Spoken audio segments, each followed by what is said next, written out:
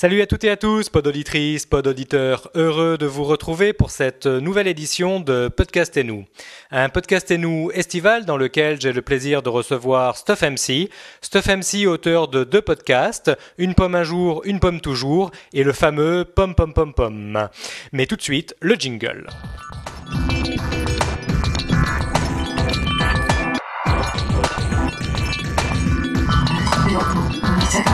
Podcast et nous par le pod auditeur. C'est une fois de plus un invité très bavard que j'ai le plaisir de recevoir dans cette émission en la personne de Stuff MC. Stuff MC qui nous parlera bien entendu de podcasts professionnels mais également Apple, Macintosh.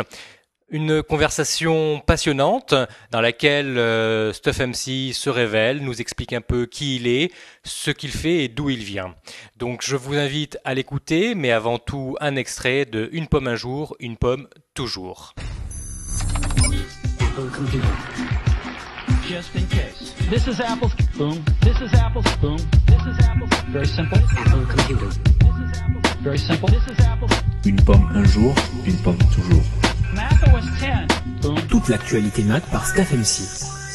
Il était une fois à Cupertino le 12 août 2005, la Mighty Mouse avec un fil arriva. Ah ben oui, je sais pas si Apple l'a fait exprès ou pas, mais après quelques jours, eh bien il sortait la Mighty Mouse sans fil, pile poids après celle avec un fil. Donc voilà, le 2 août 2005, cette révolution qui a lancé bien des débats, à savoir d'un côté les gens pro la souris avec un seul bouton, donc HP Troll, et d'un autre côté les gens pro la souris avec 8 boutons, donc le Stuff.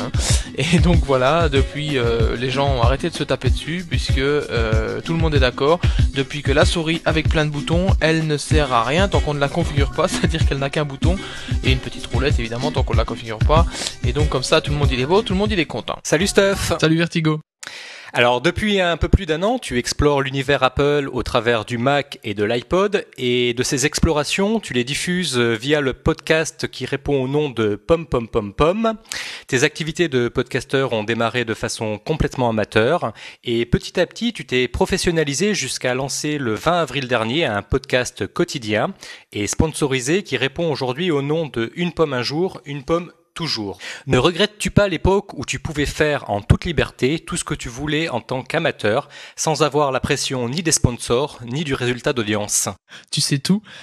J'ai été surpris d'ailleurs d'entendre qu'on avait découvert le 20 avril, parce qu'on avait démarré le 20 avril, parce que moi-même j'avais oublié la date de Une pomme, et en fait ça va vite. Pour revenir à ta question sur si je sais pas si c'était pas mieux avant entre guillemets quand j'étais amateur, bah non, parce que moi j'aime bien faire les choses à fond, et pour l'instant j'ai pas encore vu les inconvénients entre guillemets du entre guillemets professionnalisme, parce que pour l'instant c'est toujours du entre guillemets,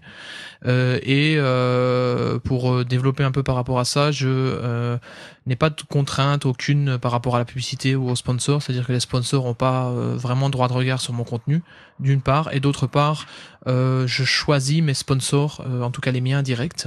Je les choisis et inversement eux me choisissent, donc en général je vais forcément pas dire de la merde sur eux, ou alors très gentiment un petit truc qui me dérange, mais c'est rare quoi. Mais tu te contrôles peut-être un peu plus quand tu parles ou quand tu fais tes podcasts? Oui et non, moi je pète les plombs tout le temps, donc c'est un peu ça le problème, et je dis des fois des conneries, et de temps en temps je les coupe, mais c'est très très très très très rare, mais vraiment super rare quoi.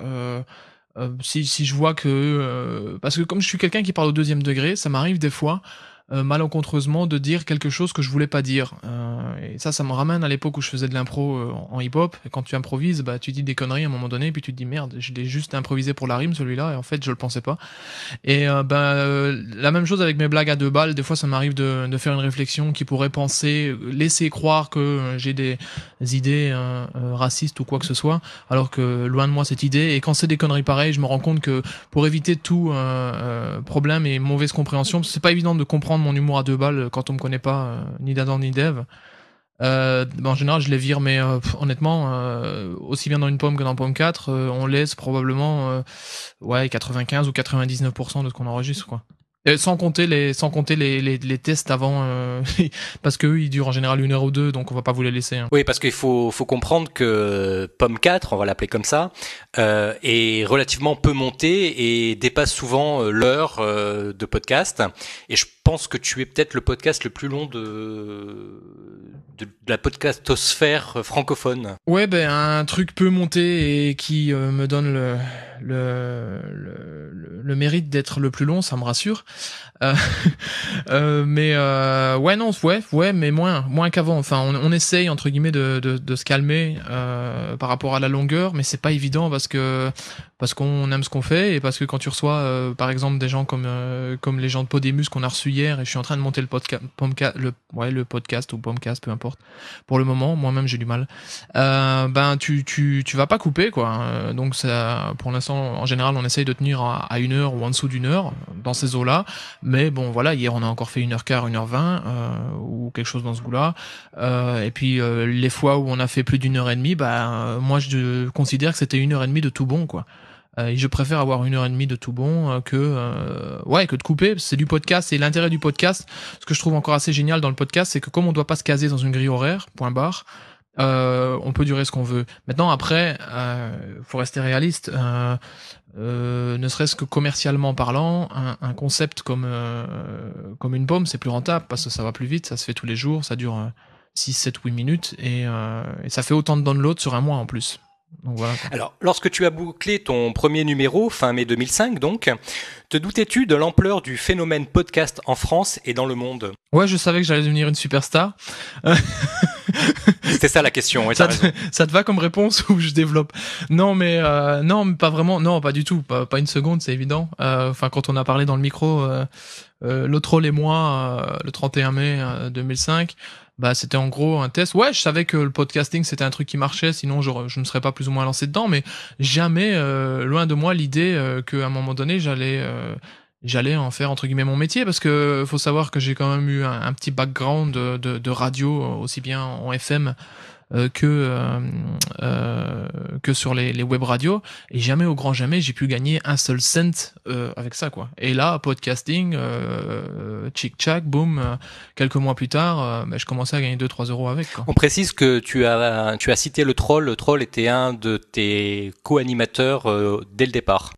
Ouais, HP Troll, en fait HP Troll c'est lui et Vince, c'est les deux seuls gars qui sont des amis d'avant Pomcast. En gros, dans tous les gens que je côtoie aujourd'hui à travers le Pomcast, et d'ailleurs dans la majorité des gens qui sont aujourd'hui dans ma liste iChat, je pense qu'il doit y en avoir pas beaucoup, si pas carrément juste eux, qui donc Vince et le Troll que je connaissais auparavant. Alors j'ai déjà expliqué, mais le Troll, on avait bossé ensemble pour Apple à l'Apple Expo comme staffeur, et en 2003 et 2004, j'ai logé chez lui en 2004.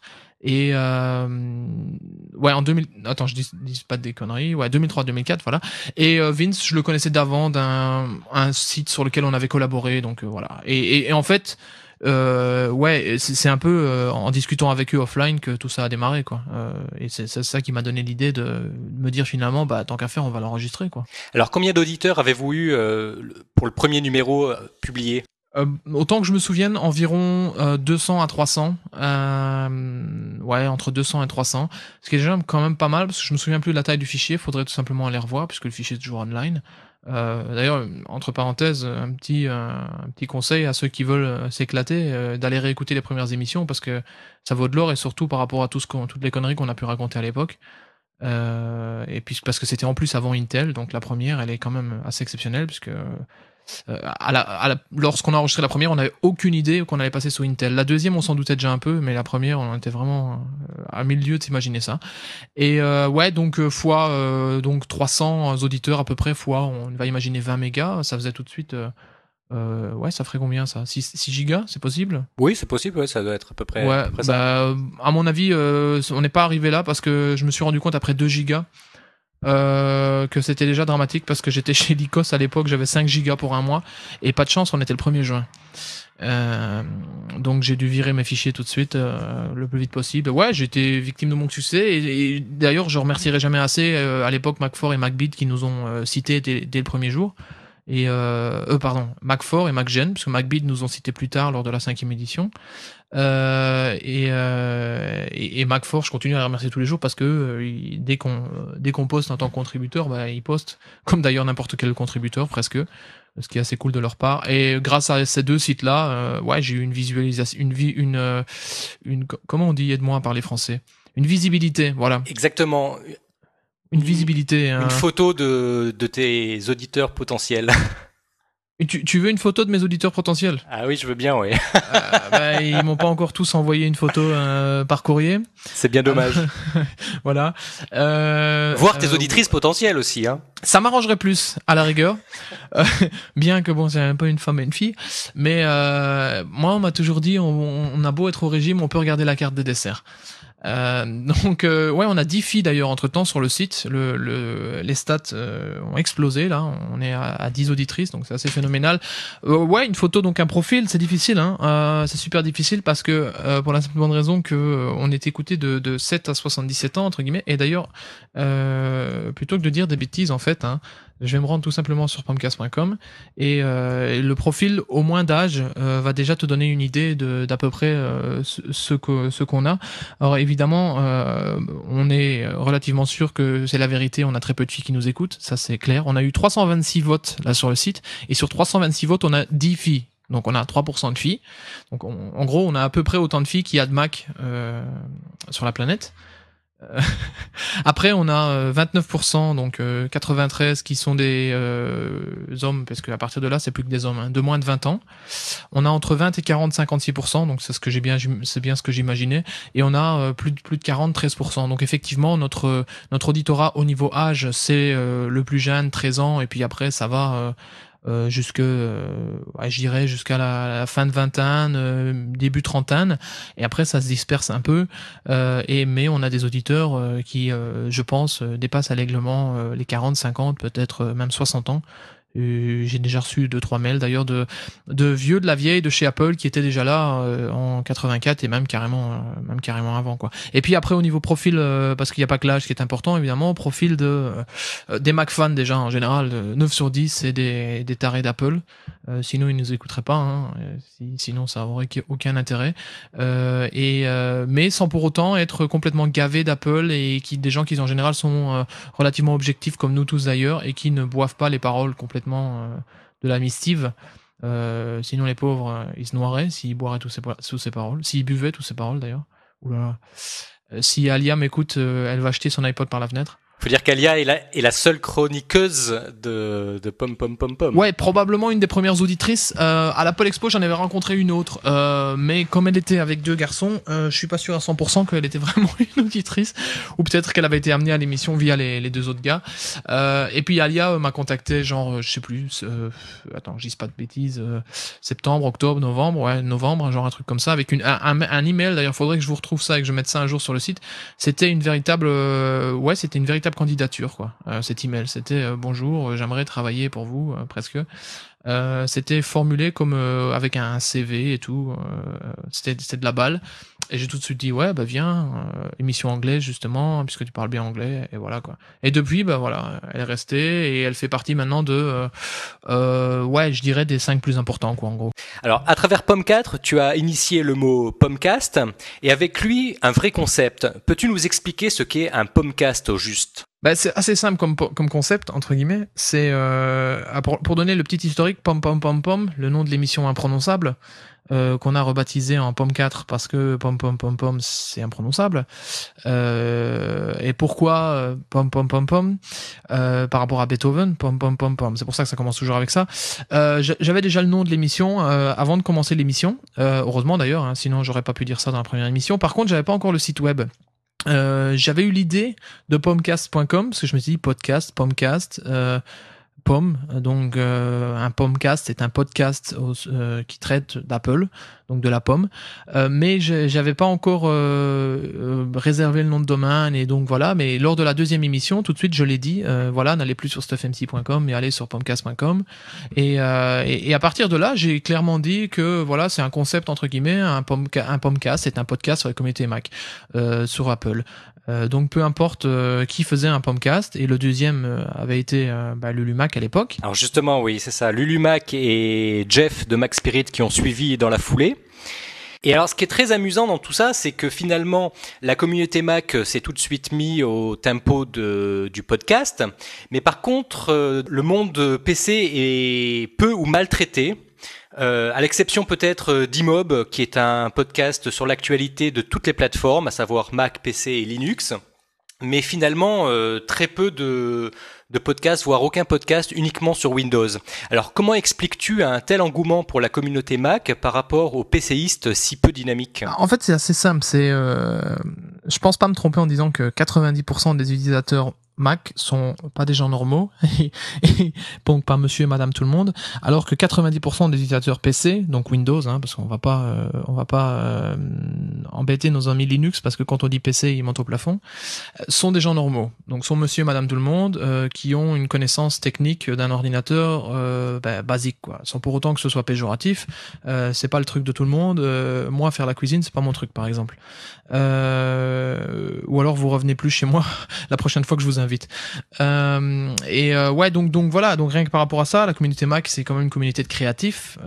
C'est pas un secret. Si aujourd'hui dans mes contacts podcasteurs, il y a clairement les 3/4 qui sont sous Mac, alors que en théorie, il y a pourtant que 5% de Mac. Donc voilà, c'est aussi simple que ça. Les mecs qui sont sous Mac, souvent ils ont quelque chose à voir avec l'audio ou avec la vidéo ou avec le graphisme. Donc voilà, pour faire simple, c'est des artistes entre guillemets, même si c'est un peu pompeux comme terme, ou des créatifs quoi qu'il en soit.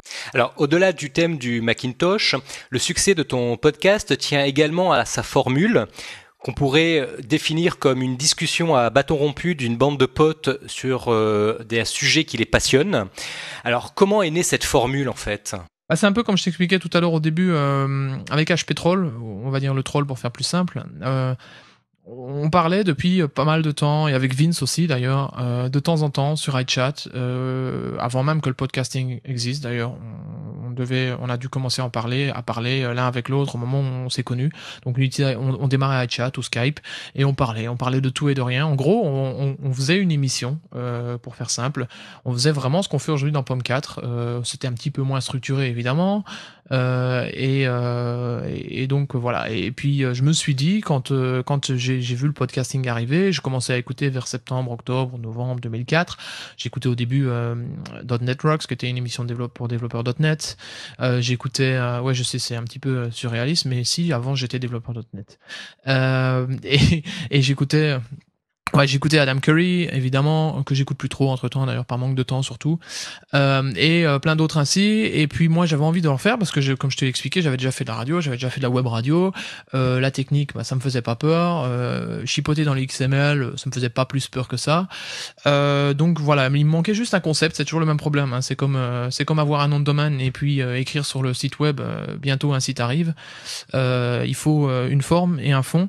Et moi, la forme, why not, mais le fond, je l'avais pas, donc j'avais pas de concept. Alors j'ai fait au début Skype Me, qui est c'est le podcast le plus long de l'histoire du podcasting, puisqu'il y a eu un seul épisode. Remarque, à mon avis, il doit y en avoir un paquet de podcasts qui ont eu un épisode, qui était un concept de discussion de tout et de rien dans différentes langues. Donc j'ai fait ça une fois avec Vince, qui m'a parlé de son Mac Mini, et avec un pote allemand qui me parlait de je sais plus quoi d'ailleurs, sophrologie ou un truc dans ce goût-là.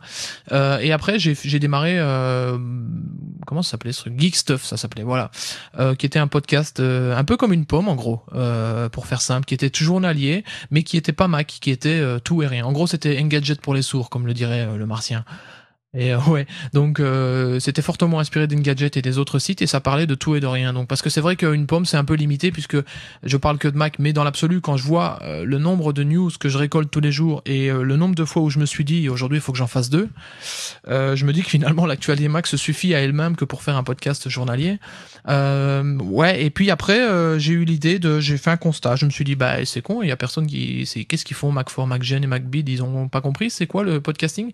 Je crois qu'effectivement ils avaient pas compris c'était quoi le podcasting, pour faire simple. Et donc, et puis c'était pas leur truc. Et en plus, on se posait encore plus la question quand on pense au pommier et à la radio, le pommier, puisqu'ils faisaient tous les ans de la web radio. Et puis là, rien qui s'est passé. Bon, moi j'étais là, un peu opportuniste, et j'ai démarré mon truc, et puis je suis devenu, entre guillemets, une fois de plus, sans vouloir être prétentieux, la référence dans le pomcasting, quoi.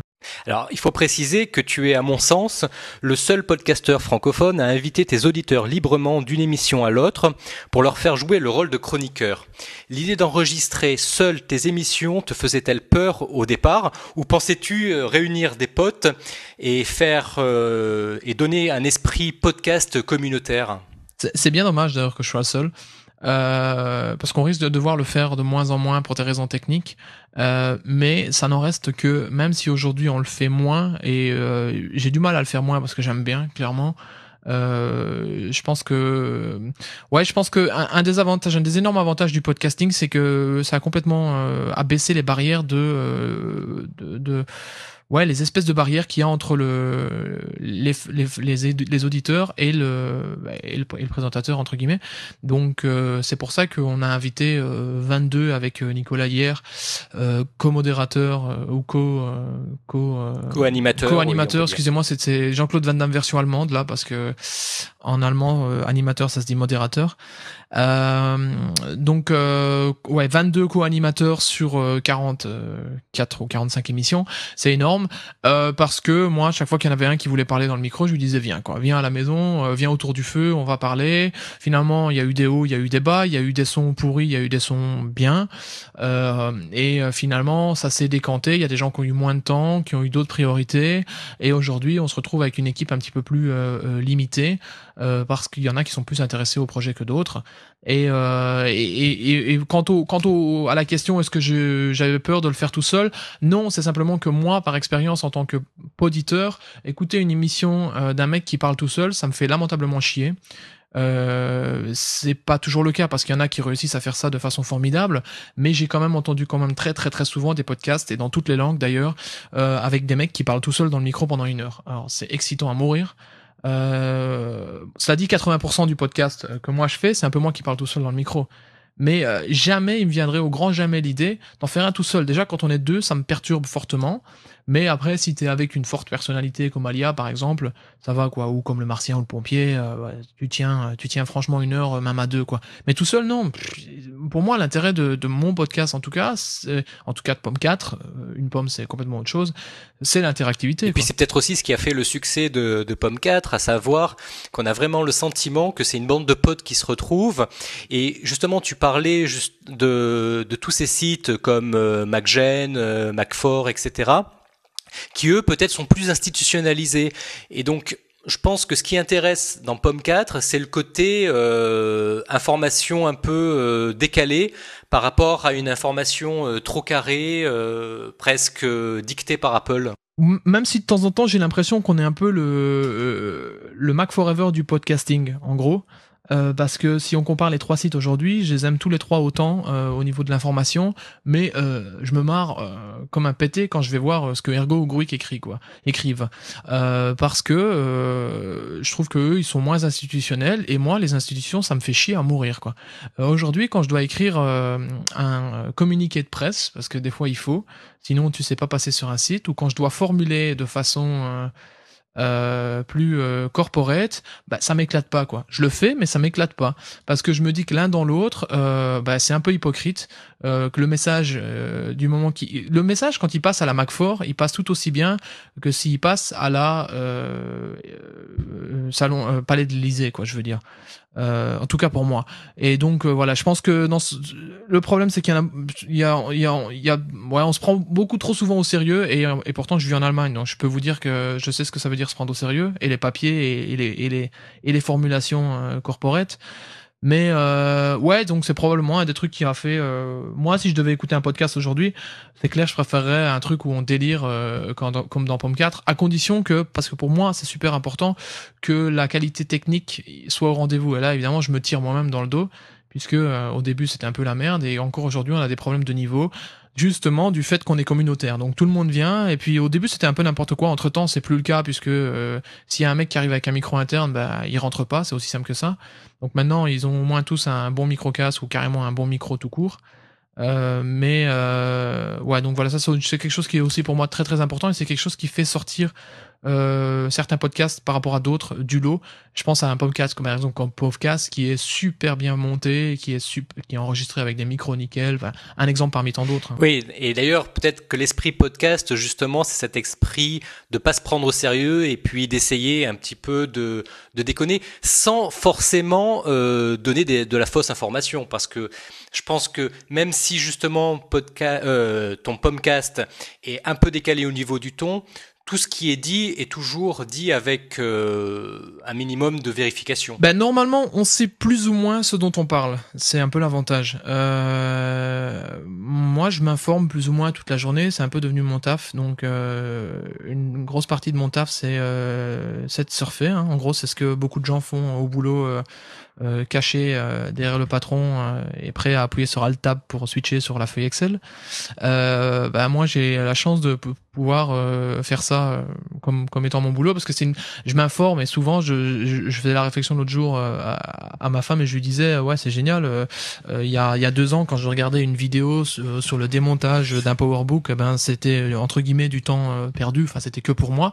Maintenant je suis canaliseur d'informations pour les auditeurs, et quand je vois cette vidéo, je vais ensuite pouvoir l'expliquer, quoi. De la même façon qu'aujourd'hui, quand j'achète un Mac, concrètement, je peux en parler, quoi. Je dois toujours le payer, Apple me l'offre pas. Alors justement, on parle de ça, une pomme un jour, une pomme toujours. C'est un podcast qui est donc plus orienté info pure. Donc il y a moins de délire, hein, on va dire. Et là, par contre, tu le fais tout seul. Est-ce que tu as changé un peu d'avis sur justement cet esprit podcast ? Est-ce que tu penses que une pomme un jour, une pomme toujours aurait pu aussi, même dans son format court, faire appel à plusieurs intervenants? Ouais, c'est court, une pomme, hein. Ça dure entre 5 minutes et 10 minutes. Alors des fois ça a duré 10 minutes parce qu'au début je parlais trop. J'ai eu des réflexions d'ailleurs très intelligentes, et je me suis adapté, parce qu'une pomme c'est pas l'endroit où on parle. Inviter des gens, ce serait difficile techniquement, et en plus ça servirait pas à grand chose, honnêtement, parce que concrètement dans une pomme je suis un peu un robot, hein. En théorie je devrais carrément être un robot. D'ailleurs l'idéal ça serait carrément de faire un programme qui fasse ça, tu vois, et avec un robot qui te dit aujourd'hui le nouvel iPod Nano a été présenté, tu vois, mais ce serait un petit peu moins excitant. Et donc voilà, le but d'une pomme c'est de dropper les news, point barre, et si ça dure 5 minutes, ça dure 5 minutes, quoi. Faut que ça aille vite, et le plus de news possible. En moyenne on a entre 7 et 8 news, et honnêtement, encore une fois, pour revenir à ça, je fais moi-même un tri, quoi, parce que c'est de la folie. Vous dire, je suis abonné à tous les feeds possibles et imaginables. Quand j'en retrouve un, à chaque fois je me dis ah tiens, je l'avais oublié lui. J'ai clairement je sais pas moi, ça fait à mon avis très vite 100 news par jour, quoi. Bon, dans les 100 news, faut pas oublier que il y en a probablement 50 qui sont des doublons des 50 autres, hein. Si pas 60. Donc finalement tu te retrouves avec 30 ou 40 véritables news uniques, quoi. Et là il faut trier, parce que je peux pas parler des 30, quoi. Sinon je fais 20 minutes d'une pomme tous les jours, quoi. Alors on va revenir sur une pomme un jour, une pomme toujours, mais avant j'aimerais qu'on continue un petit peu à parler de ta vision du podcasting.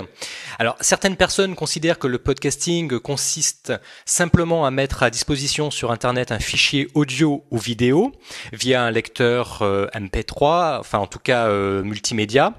Mais je crois savoir que pour toi, le concept du podcasting, c'est un peu plus que ça. Alors, est-ce que je me trompe ? Comment toi, tu définirais le podcasting à l'heure d'aujourd'hui ? Moi, j'ai tendance à dire que ma phrase à moi, c'est le podcasting n'est pas seulement une technologie. Et encore, t'as de la chance, d'habitude, je le dis en anglais. C'est pour être sûr de pas faire de faute en français. Parce que si le podcasting était qu'une technologie, ce serait triste. D'abord, ce serait triste parce que c'est pas une technologie toute nouvelle.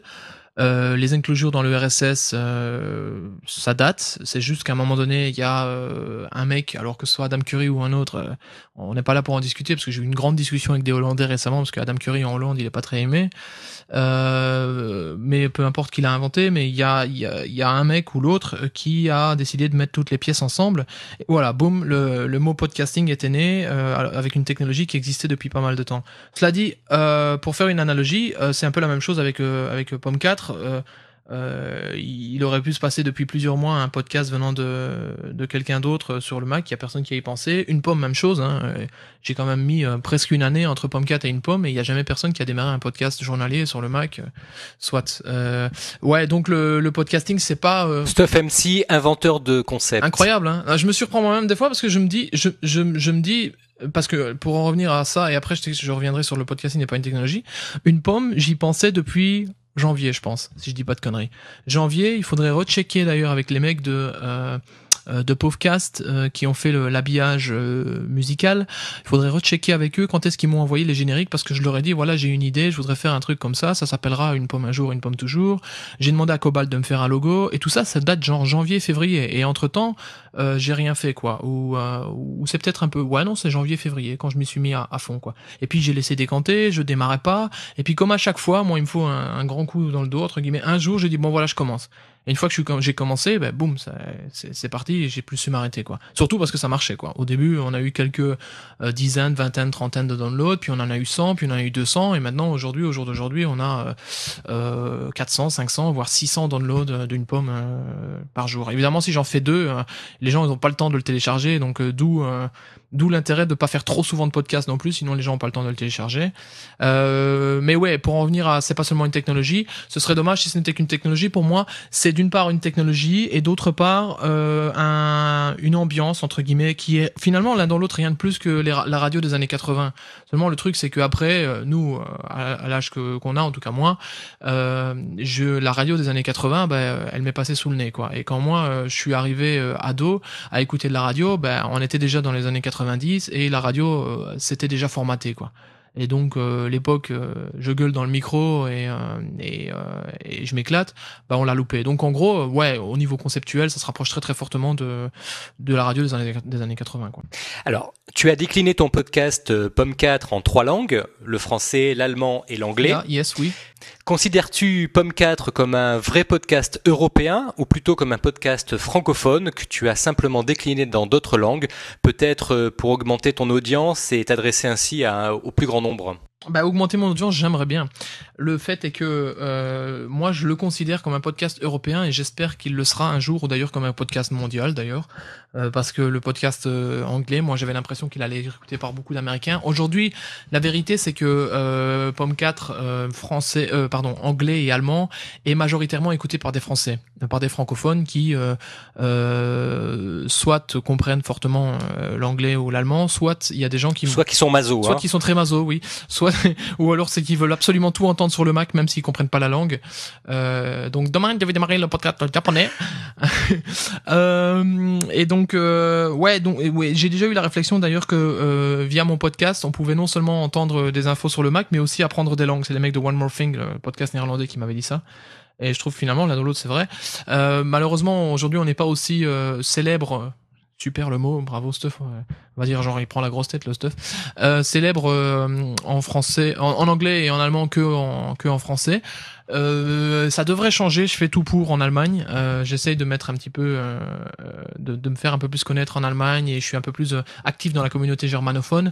Et parce qu'en Allemagne il y a au moins autant d'auditeurs potentiels qu'en France. Il y en a d'ailleurs probablement plus puisqu'on est 82 millions en Allemagne, alors qu'en France vous êtes 60 millions, c'est ça hein?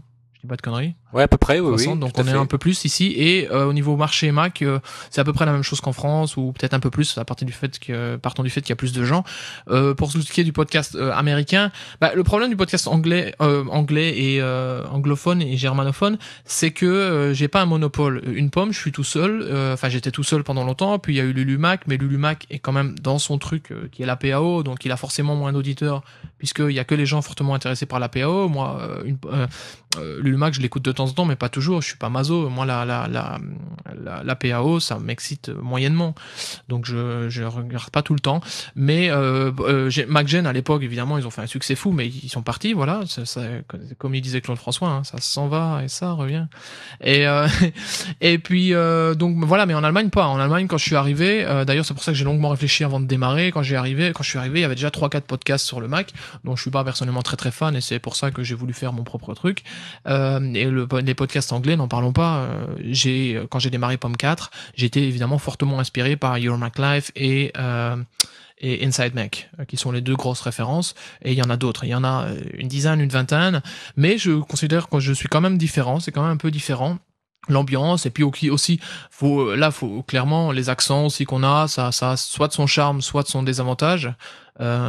Et donc voilà, mais clairement, ouais, aujourd'hui, mon désir, c'est que ce soit un podcast international. La réalité, c'est que c'est effectivement plus un podcast francophone avec des déclinaisons dans les deux autres langues. La preuve, c'est qu'il y a une pomme qui n'existe qu'en français, que j'aimerais bien faire aussi en allemand et en anglais, mais là aussi, il y a déjà aussi des choses. Quoi qu'il y a un podcast un peu comme une pomme qui existait bien avant une pomme en allemand, mais j'ai remarqué l'autre jour que le gars, il revient pas du tout tous les jours. En fait, c'est censé être un podcast journalier et il revient en gros quand il a le temps. Donc ça c'est, y a pas moyen de moyenner quoi. Si tu fais un podcast journalier, faut être là plus ou moins tous les jours quoi, sauf problème technique. Ouais, donc si j'avais un peu plus de temps, et surtout après aussi si ça marche mieux, la raison pour laquelle je fais les podcasts germanophone, j'ai moi-même du mal, et anglophone une fois par mois et non pas une fois par semaine, c'est parce que c'est moins écouté. Et donc, si on a un sponsor, c'est moins intéressant pour moi. Donc, autant plus me consacrer au podcast francophone, quoi.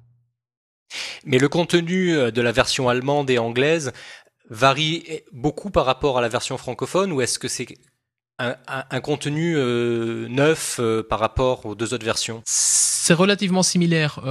Conceptuellement, c'est la même chose. Dans la réalité des choses, on a vachement plus d'interviews en allemand et en anglais que en français. Va savoir pourquoi. Enfin, moi, je me dis, pour moi, c'est que j'ai l'impression qu'il y a moins de gens à interviewer en français que en allemand et en anglais, ne serait-ce qu'au niveau des boîtes de logiciels, le nombre de logiciels qui sont faits soit par des Américains, soit par des Allemands, dépasse quand même fortement le nombre de logiciels faits par des Français. Après, le fait est que dans le podcast français, comme il y a plein de monde, il y a toujours de quoi discuter entre nous. Mais au niveau du concept, c'est la même chose. Au niveau des gens, c'est la même chose. Dans le podcast germanophone, tu retrouves Clasp, qui est un Suisse francophone que tu retrouves, qu'on a retrouvé une ou deux fois dans le podcast francophone. Maintenant, ça devient bien le podcast germanophone entre temps, parce que j'ai quand même une petite équipe qui n'est que pour le podcast germanophone. Donc j'ai Christian en français, hein, qui est le mec de Mac at Camp. Donc Mac at Camp, pour faire simple, c'est le truc où on va délirer pendant 4 jours dans une auberge de jeunesse, rien que des food Mac. 200 Mac fans pendant 4 jours dans une auberge de jeunesse. Bon, ça donnera lieu à des vidéos pas mal d'ailleurs.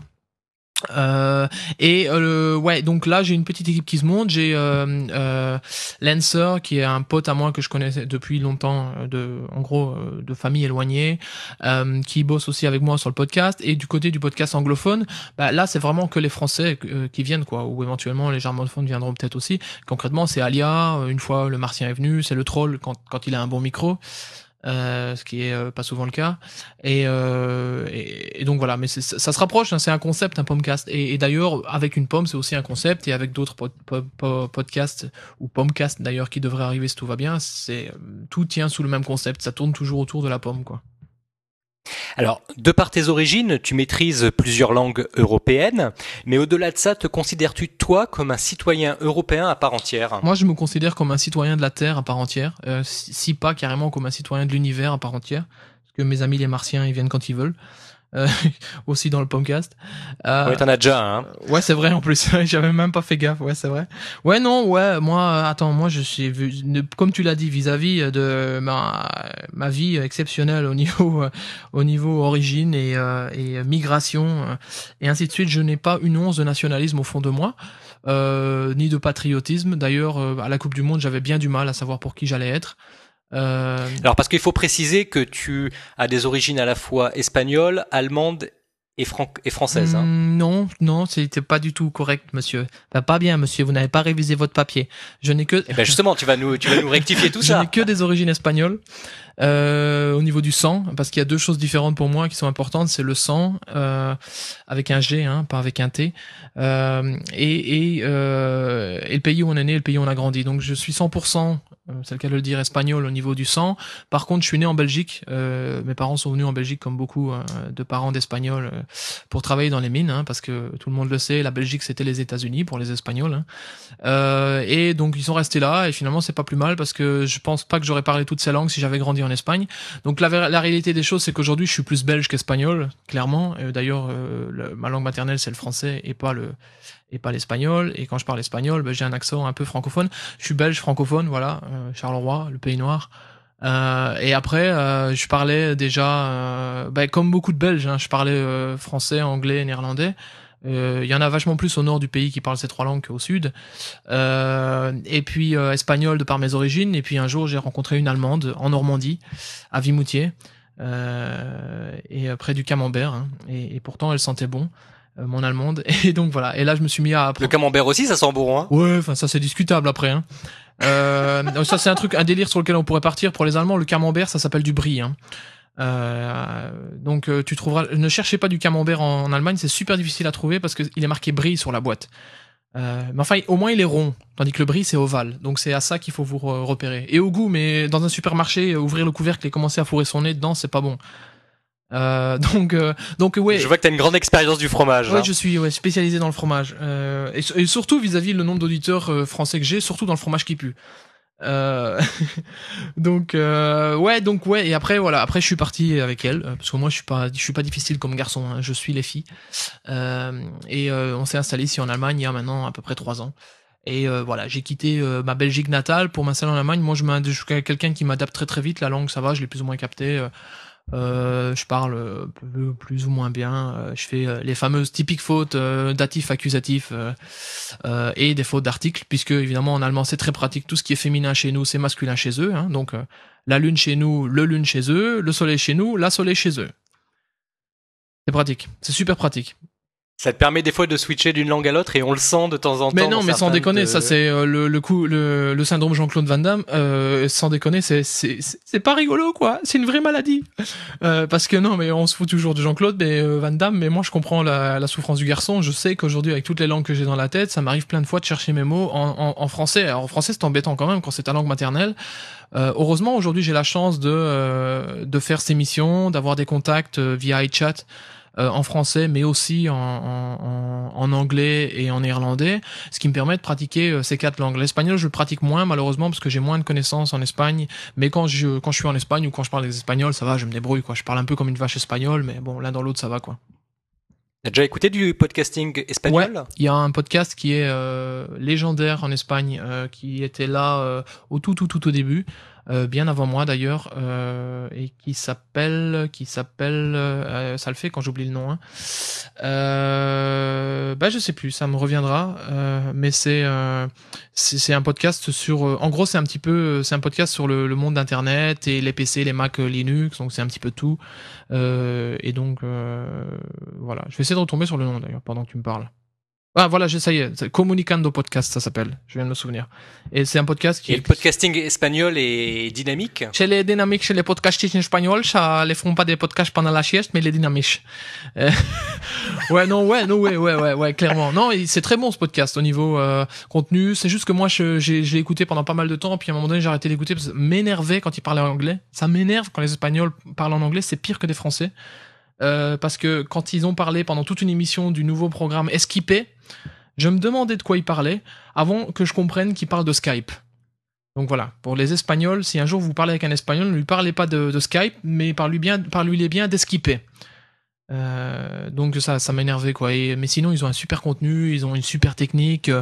C'est des mecs qui faisaient de la radio avant. Et il y a pas de secret. Il y a beaucoup de mecs qui faisaient du podcast, qui font du podcast maintenant ou qui ont commencé dans le podcast, qui faisaient de la radio avant. Hein. Je veux dire Bertrand Lenôtre, il a toute une vie de radio derrière lui par exemple. Tout à fait. Alors justement, au-delà des langues et des cultures des différents pays qui produisent des podcasts, est-ce que tu penses qu'il y a plutôt un concept par pays ou est-ce que tu penses que le concept du podcasting est un concept mondial ? J'ai du mal un peu à répondre à cette question parce que pour moi, c'est difficile. Il n'y a pas vraiment de podcast. Technologiquement, c'est la même chose. Donc déjà, on a gagné ça. Donc déjà, ça c'est fini. On peut le ranger. Ensuite, la façon de parler, elle est presque la même parce que comme c'est du podcast, il n'y a pas du tout de médias traditionnels, donc il n'y a pas trop de formalités et donc on est plus ou moins tous cool. Je pense par exemple aux podcasts américains qui ont pas peur de dire tout ce qu'ils veulent dans les podcasts, qui serait pas le cas à la télé. Donc voilà. Après, quand tu écoutes un podcast allemand, 9 fois sur 10, c'est plus sérieux. C'est pas toujours le cas, mais c'est plus sérieux qu'un podcast français, c'est clair. Maintenant, quand tu regardes la télé allemande, c'est aussi un petit peu plus sérieux. C'est pas ça. Les Allemands savent déconner, sinon je serais pas resté dans le pays, je serais parti en courant.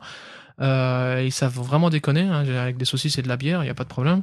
Mais j'ai des mecs qui mettent des gros clichés. Mais clairement, un podcast, un podcast allemand, c'est en général plus carré, plus formalisé qu'un podcast français. Les mecs qui commencent en disant ouais, bonjour, bienvenue mesdames, messieurs, et puis ils terminent en disant votre sincère stuff, ou des trucs dans ce goût-là, quoi.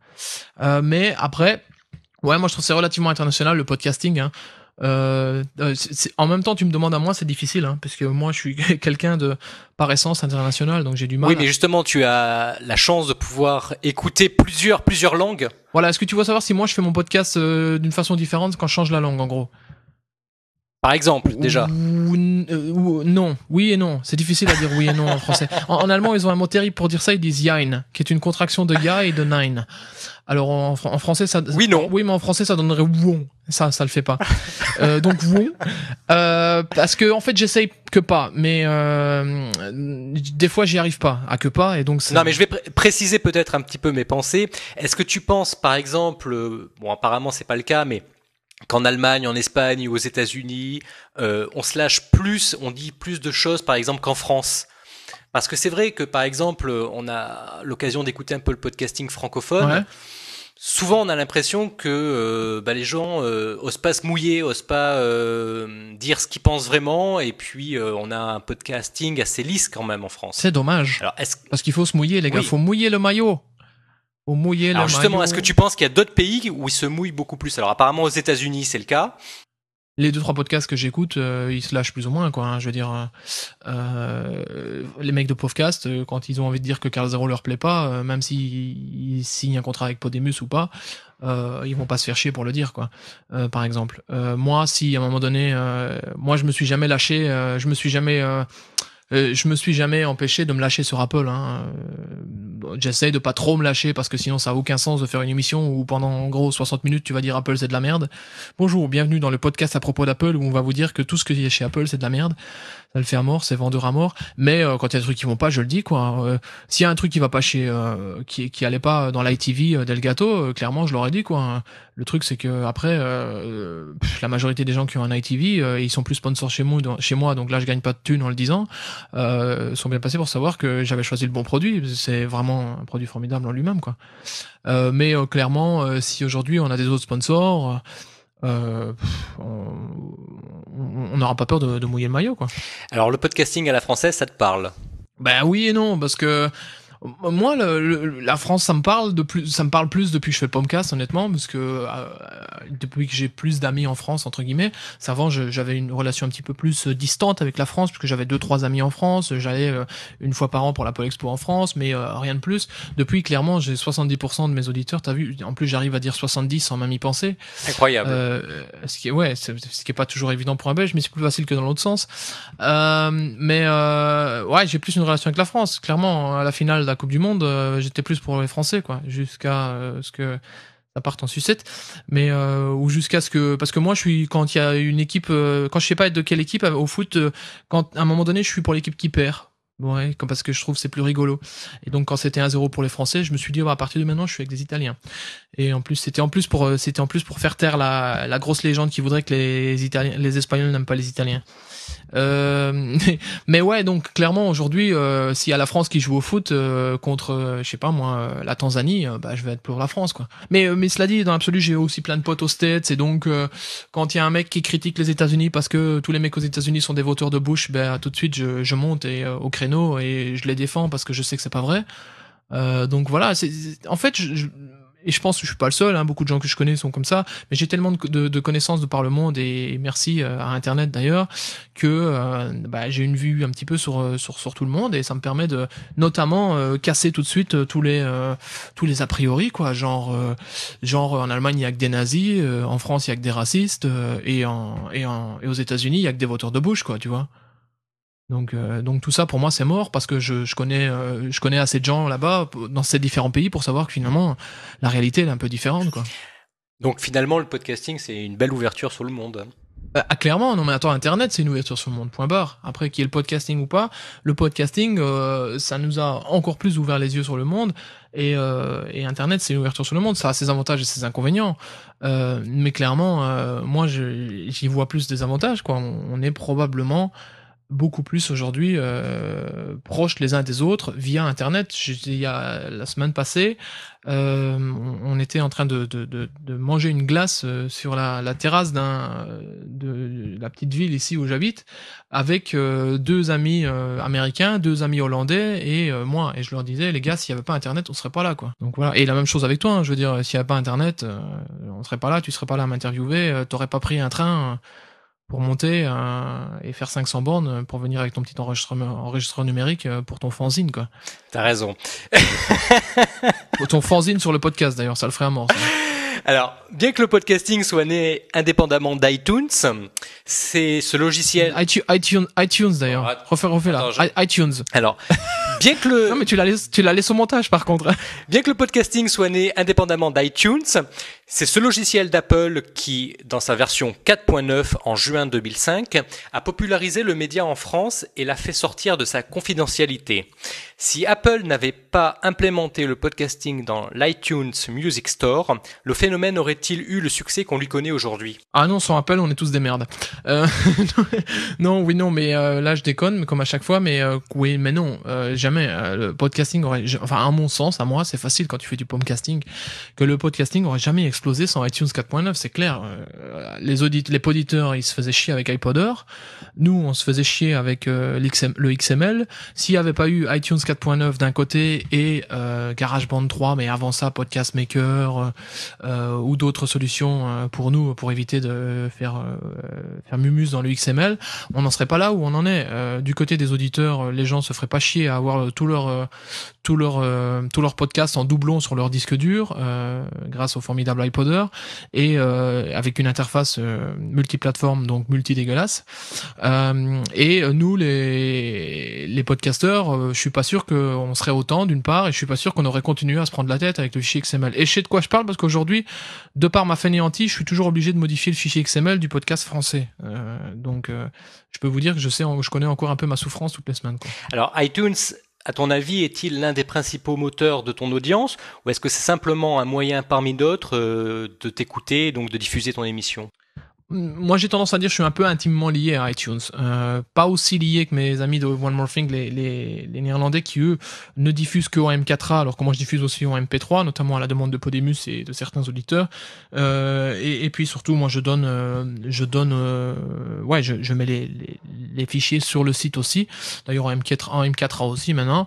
Donc si demain iTunes tombe raide mort, ou si iTunes enlève les podcasts, les gens clairement ça veut pas leur poser un problème, ils vont revenir sur le site. Simplement, ils auront un problème qui est le côté toute la magie du podcasting, c'est le côté abonnement. Ça ce sera disparu et c'est bien dommage, quoi. Donc concrètement, je préfère qu'il y ait iTunes, même si c'est vrai que le côté visibilité qu'on avait les premières semaines d'iTunes, il s'est barré depuis que les grandes radios sont arrivées dedans, quoi. Ceci dit, il y a eu pas mal de réaménagements dans iTunes qui fait que il y a certaines personnes qui font monter le podcasting indépendant en France grâce justement au classement ou à des visibilités. Mais c'est vrai qu'en règle générale, iTunes a été un peu vampirisé par les grandes radios nationales. Ouais, mais on parle de règles particulières parce que sur ce coup-là, on a un peu de chance et on va pas du tout développer dans l'intérêt de tout le monde. Mais sinon, on n'aurait jamais un contact pareil. Mais clairement, notamment, je pense notamment à la revisite entre guillemets à la refonte des catégories sur iTunes. C'est des choses qui vont nous permettre de peut-être avoir un petit peu plus avoir un petit peu plus de visibilité, quoi. Clairement. Mais c'est clair que quand tu t'appelles Fun Radio, et eux je les aime bien, donc c'est un mauvais exemple, donc on va dire quand tu t'appelles TF1, c'est vachement plus simple, et quand tu t'appelles la Starac, de te retrouver premier au iTunes Music Store, c'est normal. Attends, il suffit de dire à heure de grande audience, allez sur le site de la Starac, là il y a un lien vers iTunes, et boum boum boum, quoi. Pendant que moi je fais 1000 ou 1500 downloads par jour, eux ils en font 1000 ou 1500 par heure, si pas par minute. Donc voilà, quoi, c'est pas comparable. Alors certains pensent que le podcasting est un concept initié, voire inventé par Apple, spécialement pour le Mac et l'iPod. D'un autre côté, beaucoup de podcasteurs et de pod-auditeurs sont sur PC et font vivre le podcasting depuis le début sous Windows. Quelle est la part de vérité dans tout ça ? Est-ce un véritable concept Apple repris par les autres, ou est-ce un concept préexistant récupéré par Apple ? Autant que je sache, Apple communique pas sur le fait qu'ils ont inventé le podcasting. Simplement, ils surfent sur la vague. Et de quelle manière?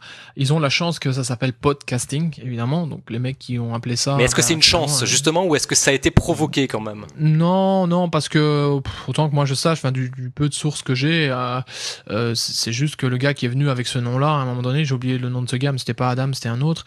Il a pensé à broadcasting, iPod, podcasting. Voilà, aujourd'hui, quand tu penses lecteur MP3, tu penses iPod, quoi.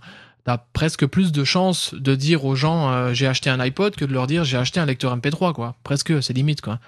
Ouais, donc voilà. Et c'est rigolo d'ailleurs parce que pod, c'est un mot qui veut dire 50 millions de choses en anglais, et le fait qu'ils ont appelé ça iPod pour pas trouver quelque chose de entre guillemets mieux fait qu'aujourd'hui on a un truc qui s'appelle podcasting et qui fait penser à l'iPod, quoi. Enfin, soit toujours est-il que même si Apple se targue pas de l'avoir inventé, ils surfent sur la vague, et c'est ceux qui ont probablement les mieux surfé sur la vague. Aujourd'hui, Microsoft podcasting, ils sont où?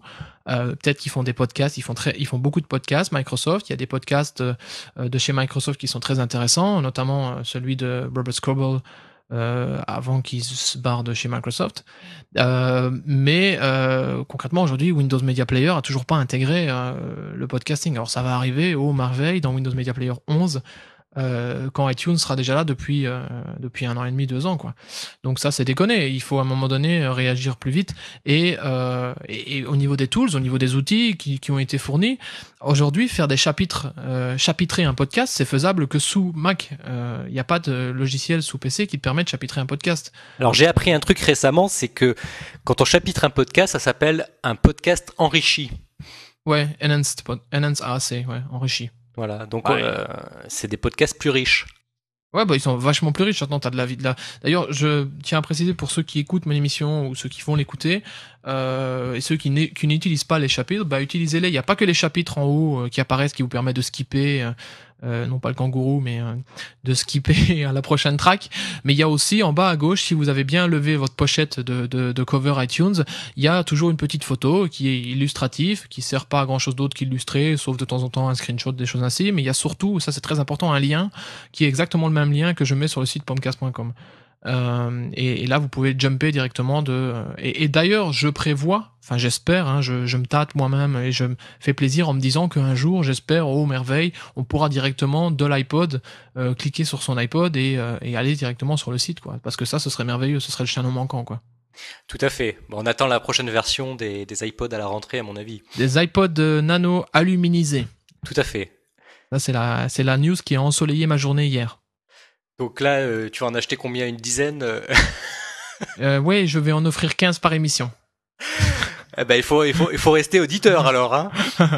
Non, mais par contre, ça c'est pas des conneries. Je voudrais bien. Il faut d'ailleurs que j'ai oublié de spécifier ça. Il faudrait que je me mette un peu à offrir de temps en plus de trucs. On offre des t-shirts là, mais on va aussi offrir des céréales pour certains logiciels ou des coupons réducteurs ou des choses ainsi. Il faudrait que je me rappelle moi-même que j'ai lors de prochaine émission de Pomcast, où je peux l'offrir dans une pomme aussi, 2 ou 3 céréales de logiciels à offrir, et notamment de logiciels pour faire du podcasting, quoi. Gardez les oreilles grandes ouvertes. Ouais. Alors, justement, on parlait de ça il y a un instant. Toi, comment tu consommes le podcasting? Est-ce que tu le consommes sur ton iPod, même si tu peux pas cliquer pour aller sur le site, ou est-ce que tu le consommes sur ton Mac?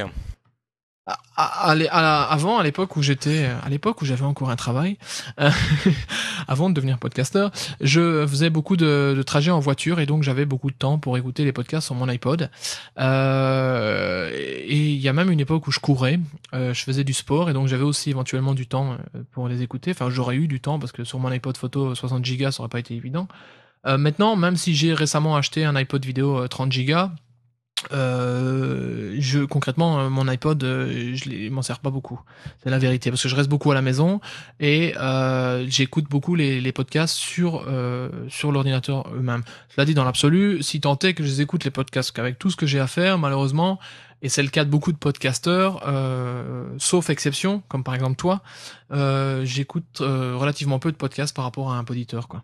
Et alors justement, dans ce que tu écoutes, est-ce qu'il y a des podcasts qui se rapprochent un petit peu de ce que tu fais, par exemple, avec Pomme4, ou est-ce que, justement, tu essayes de chercher des podcasts complètement différents de ce que tu fais? Ah ben moi, les podcasts que j'aime, ou je vais plutôt dire que jamais, parce que je me rappelle surtout de l'époque formidable où j'ai écouté beaucoup de podcasts, c'est clairement des podcasts de geeks, des podcasts techos, quoi. Je loupais pas une de Engadget, je loupais pas à une époque une de Comunicando, qu'est-ce que j'écoutais encore, ouais, tous des trucs techos ainsi, quoi. Après, les trucs non techos que j'écoutais, c'était Adam Curry, c'était le podcasteur un peu, j'écoutais, Lux Intelli, j'écoutais de temps en temps aussi, mais dans l'ensemble, ouais, je suis assez taré que pour continuer à écouter des podcasts techos et même carrément des podcasts sur le Mac, quoi. Why not, quoi. Alors, justement, tu traites l'actualité du Mac à travers justement toute l'actualité que tu peux écouter et lire. Et au départ, c'était effectivement par passion et tu ne sembles jamais te lasser de l'univers Apple. Ne penses-tu pas que du côté de Cupertino, la ville où se trouve le siège social d'Apple, tout va beaucoup trop vite? L'actualité Apple n'est-elle pas parfois trop riche au point d'en faire une indigestion, voire un rejet? J'ai pas encore vomi, donc ça va. Mais ouais, non, oui et non. Bah ouais, si t'es fan d'Apple, et moi je suis fan d'Apple et je continue à le rester dans la vie de tous les jours, et plein de fois il y a des gens qui me disent mais tu travailles pour Apple? Je dis mais non, ils me payent même pas, hein. Même, ils m'offrent même pas des MacBooks. Déjà qu'ils me laissent même pas aller dans les conférences et des choses ainsi, donc c'est pas évident. Soit donc ouais, non, mais je reste quand même fan, même si je suis pas toujours fan de certaines personnes chez Apple ou de l'organisation interne de chez Apple. Ça n'en reste pas que je reste quand même fan de l'ensemble, fan des produits qu'ils font, fan de l'empire qu'ils ont réussi à construire, fan des beaux produits qu'ils font et des trucs qui fonctionnent, fan de macOS 10 avant tout. C'est clair, avant toute chose, avant même le hardware, je l'ai déjà dit 150 fois. Donc voilà, donc ça me lasse pas et je continue à faire une pomme tous les jours, donc ça me lasse pas. Le jour où ça me lassera, vous le saurez bien assez tôt, quoi. C'est aussi simple que ça. Pour l'instant, ça continue de m'amuser et même si aujourd'hui je peux tout juste en manger et pas encore en vivre, je reçois 2 ou 3 coups de téléphone par jour pour aller travailler à gauche ou à droite comme développeur, ci, ça, et gagner 10 fois plus d'argent. J'ai pas envie parce que d'une part je gagne ma vie, enfin faut le dire vite, hein, mais c'est quand même un fait, même si c'est quelques euros.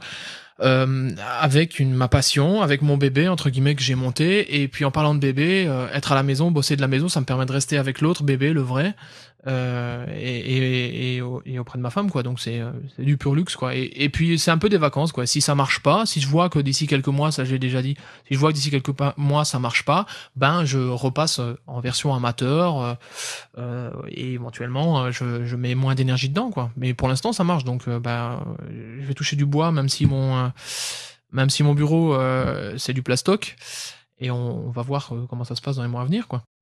Alors justement, on dit communément trop d'infos tue l'info. Est-ce que trop de nouveautés ne tue pas la nouveauté? Et est-ce que tu n'as pas peur qu'un jour Apple sorte moins de nouveautés et que du coup il y ait plus matière justement à faire par exemple une quotidienne ou voire une hebdomadaire? Le problème chez Apple, il y a 2 problèmes. Il y a par rapport à trop tue.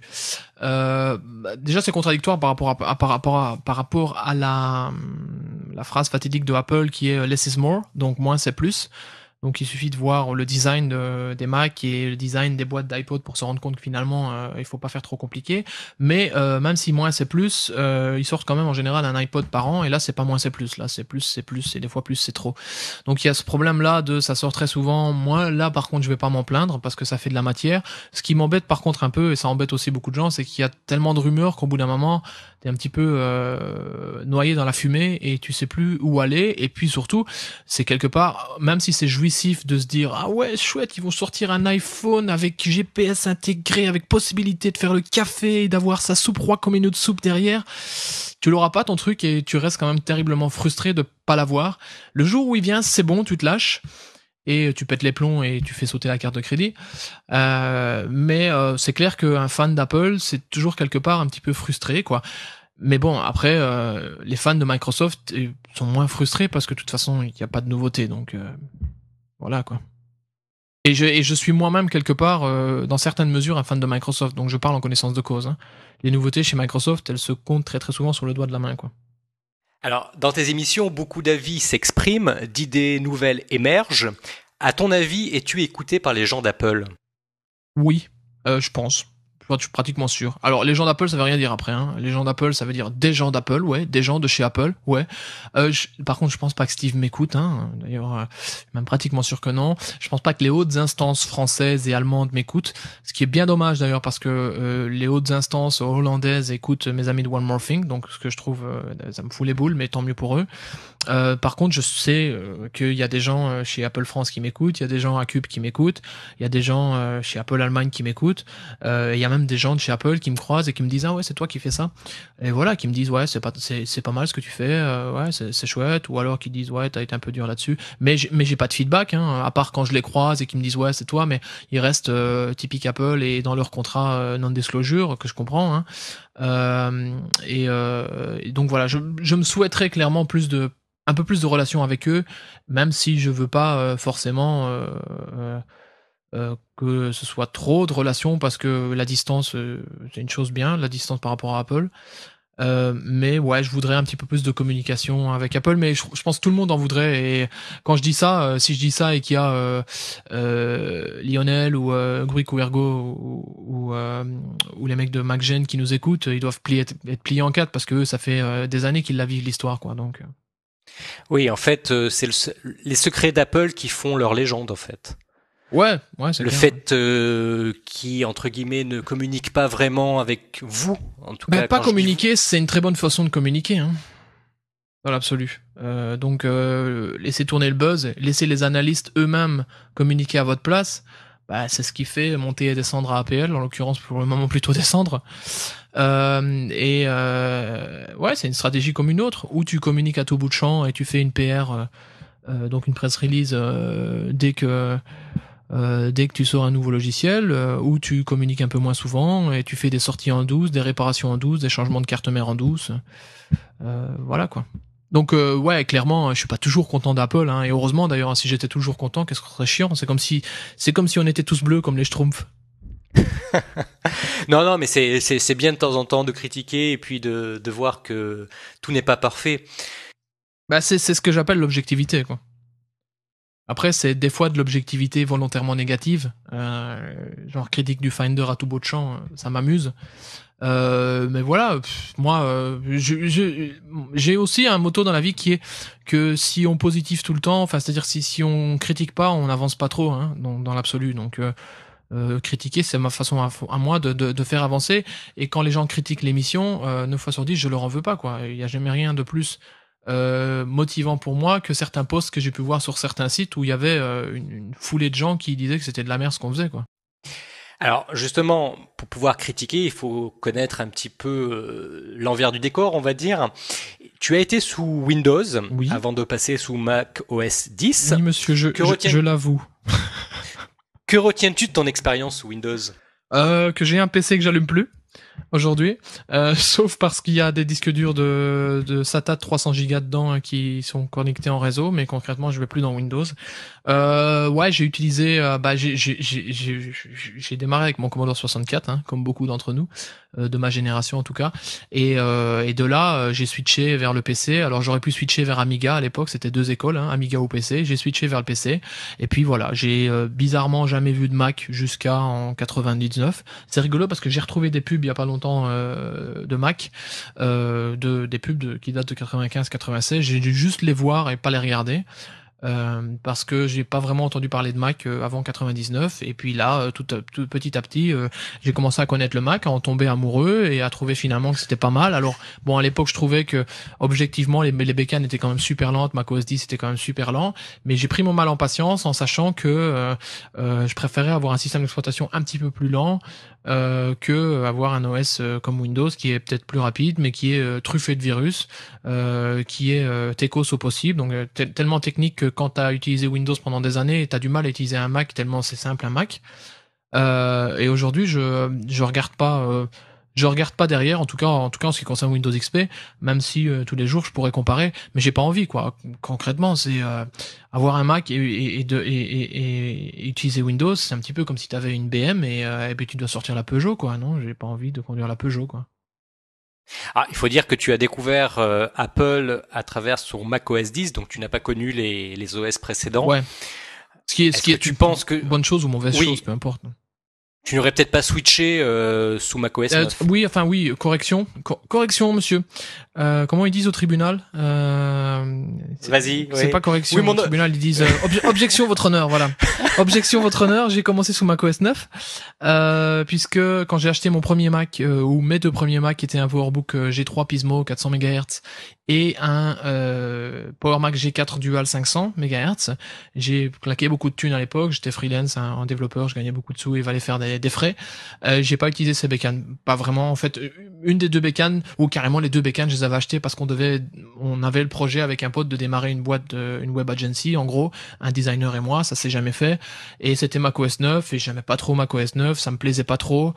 J'étais pas productif sous macOS 9 concrètement, parce que switcher, mine de rien, ça se fait pas du jour au lendemain. On a beau dire, il y a quand même 2-3 trucs qui sont pas les mêmes et il faut que tu prennes tes repères. Et si t'as jamais utilisé un ordinateur, ben, t'auras vachement plus facile à comprendre un Mac, c'est clair. Si t'as démarré sous Mac, ben, tout est évident. Mais si t'as 10 ou 15 ans dans les pattes de Windows, ben, il y a des trucs où t'as du mal, quoi. Comment tu veux savoir que pour éjecter le lecteur de CD, il faut faire pomme E ou faire clic droit alors que, bon, tu vas me dire, il y a un bouton éjecte, hein, donc c'est un très mauvais exemple. Tout à fait. Mais bon, c'est un très mauvais exemple, je suis d'accord. Mais concrètement, le mec, il va chercher sur son iMac le bouton éjecte sur son... à côté du lecteur, quoi. Il va pas le chercher sur le clavier, quoi. Un bouton éjecte sur un clavier, mais il est taré, le mec. J'ai une anecdote pour toi. Un jour, j'étais avec mon Mac et quelqu'un m'a dit, mais comment on éteint ton ordinateur? Et je lui ai dit, ben, il y a un bouton pour éteindre. Et la personne s'est retrouvée bête parce que lui qui a l'habitude d'être sur Windows et qui clique sur Start. Je cherche chercher le menu démarrer, arrêter l'ordinateur.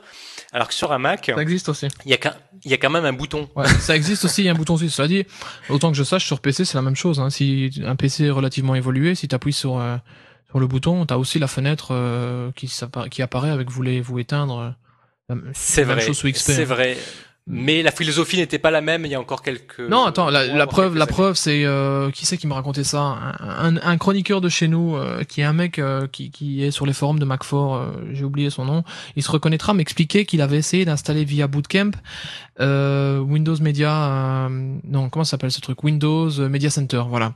Et donc, il y a 2 CD, donc il met le CD 1 donc dans son iMac, et puis à un moment donné, le Windows lui dit bon ben voilà, maintenant merci d'éjecter le CD 1 et mettre le CD 2. Ouais, mais voilà, il prend pas en charge la touche éjecte, parce que la touche éjecte elle est gérée par le Mac, et donc pas par le Mac en tant que Mac, quoi, hein. Je dirais pas jusqu'à dire que c'est macOS qui la gère, mais peut-être, je sais pas. Et donc voilà, impossible d'éjecter le CD, impossible d'insérer le CD 2, voilà, parce que Windows Media, c'est prévu pour des machines dans lesquelles il y a un bouton éjecte sur le lecteur CD, quoi. Point barre. Voilà. Donc, comme quoi, switcher n'est pas forcément si simple. Non, mais je pense que celui qui fait l'effort le regrette pas. Si j'ai un conseil à donner aux switchers, hein, parce qu'on est tous passés par là, c'est arrêter de penser compliqué, arrêter de penser Windows et pensez que vous êtes un graphiste, et je vais encore me faire des super amis, qui a pas trop de connaissances techniques. Oubliez que vous êtes un geek déjà, parce que si vous avez utilisé Windows pendant des années, vous êtes inévitablement forcément un geek, puisque vous savez des trucs qui sont pas normaux pour une personne normale. Hein. Et pensez simple, pensez toujours très très simple. Je discutais l'autre jour avec Vince et il me disait ouais, il faut toujours penser simple, comme par exemple j'ai un clavier QWERTY sur mon MacBook parce que je voulais un clavier QWERTY, c'est plus facile pour programmer. Et puis donc évidemment il faut connaître les combinaisons de touches. Alors si t'as un clavier QWERTY sur un PC, bah tu vas devoir jouer avec Alt, hein. Donc Alt, je sais pas moi, 184 pour avoir E accent aigu. Sur un Mac, bah tu fais Alt E et t'as E accent aigu, quoi. Enfin tu fais Alt E et t'as E accent aigu. Alors l'autre jour je cherchais avec Vince, je disais attends, comment on fait le symbole numéro, donc le truc N et le petit O. Il dit bah c'est simple, tu fais Alt 0, c'est logique, non?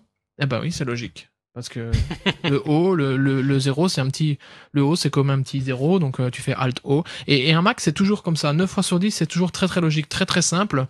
Et des exemples comme ça, il y en a 450, quoi.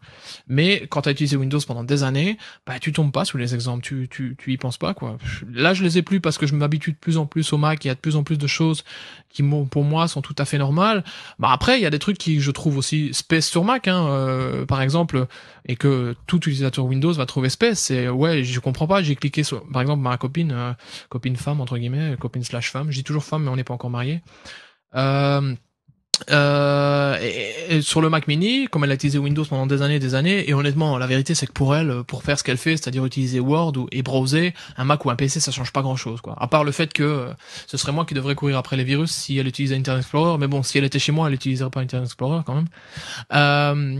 Ouais, elle ferme toujours, elle appuie toujours sur les croix rouges dans toutes ses applications, et puis toutes les applications sont encore toujours là, quoi. Je lui dis, mais pourquoi tu les fermes pas? Mais je les ai fermées. Ben non, t'as fermé la fenêtre, mais pas l'application. Et ça, c'est un concept un peu Mac, quoi, parce que sous Windows, quand tu fermes la dernière fenêtre, bah tu fermes l'application, quoi. Tout à fait. Et ça, c'est pas cohérent d'ailleurs sous macOS, parce qu'il y a des applications qui se ferment quand tu fermes la dernière fenêtre, ou qui se ferment quand tu fermes une fenêtre qui est censée être la seule et unique fenêtre de l'application, et d'autres qui se ferment pas.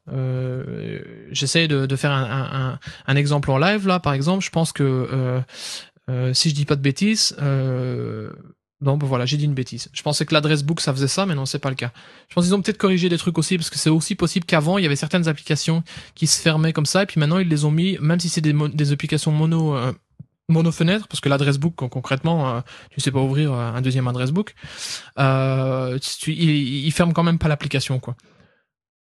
Donc voilà. Mais bon, ça c'est toute la philosophie des tâches de fond, et puis l'architecture d'un Windows est complètement différente, et puis bon, il faut s'habituer. Ouais, Alors, et puis dans l'absolu, moi je dis toujours, si on a la chance et les moyens financiers d'avoir à la maison un Mac et un PC, quoique maintenant entre temps avec le Mac Intel ça sert plus à rien puisqu'on peut avoir son PC sur son Mac, bah why not, quoi. Moi ça me dérange pas de jeter un œil sur ce qui se fait du côté Windows, et notamment Vista, quoi. Je regarde de près, quoi, c'est clair. Attends, je cours pas avec des œillères et je dis pas que je serai sous Mac dans les 40 prochaines années, quoi. Alors justement, y aurait-il un événement majeur qui pourrait te faire de nouveau switcher, mais dans l'autre sens? Bah, Vista, mais c'est mal barre. Je vais te dire, c'est mal barre. Hein. J'ai déjà dit plein de fois, et surtout quand je m'énervais sur mon Mac, si Vista c'est mortel, je reswitch. Mais c'est plutôt mal barre, hein, parce que là, déjà rien qu'essayer de l'installer sur mon Mac, ça a pas marché, alors que les mecs chez Microsoft, ils y sont arrivés, donc il faudrait que je contacte un pote que j'ai là-bas pour lui demander d'essayer de contacter le mec pour lui demander comment il a fait, parce que pas moyen d'installer Vista ni sur Parallels ni sur Bootcamp. Donc c'est déjà mal barre. Et puis des screenshots que j'ai vus, je l'ai pas vu fonctionner vraiment de vrai, mais des screenshots que j'ai vus, bon, c'est plus beau que XP, on va pas se le cacher, mais c'est quand même un peu bidon, quoi. Et ça chope en plus quand même pas mal de concepts qui existent depuis macOS depuis très longtemps. Là, j'ai réinstallé Jaguar sur mon PowerBook G4 12 pouces parce que je vais le revendre, donc j'ai remis la CD d'install. J'avais envie de rigoler et de voir c'était quoi Jaguar quand j'ai eu la bécane il y a 3 ans, 3 ans et demi presque maintenant. Et il y a des trucs dans Jaguar qui sont aujourd'hui dans Vista, quoi, genre la transparence des titres des fenêtres, quoi. C'est éclatant de voir que Microsoft applique un concept que Apple a laissé tomber il y a 2 ans, quoi. Parce que clairement c'est beau, mais c'est pas très pratique, quoi, quand tout est transparent.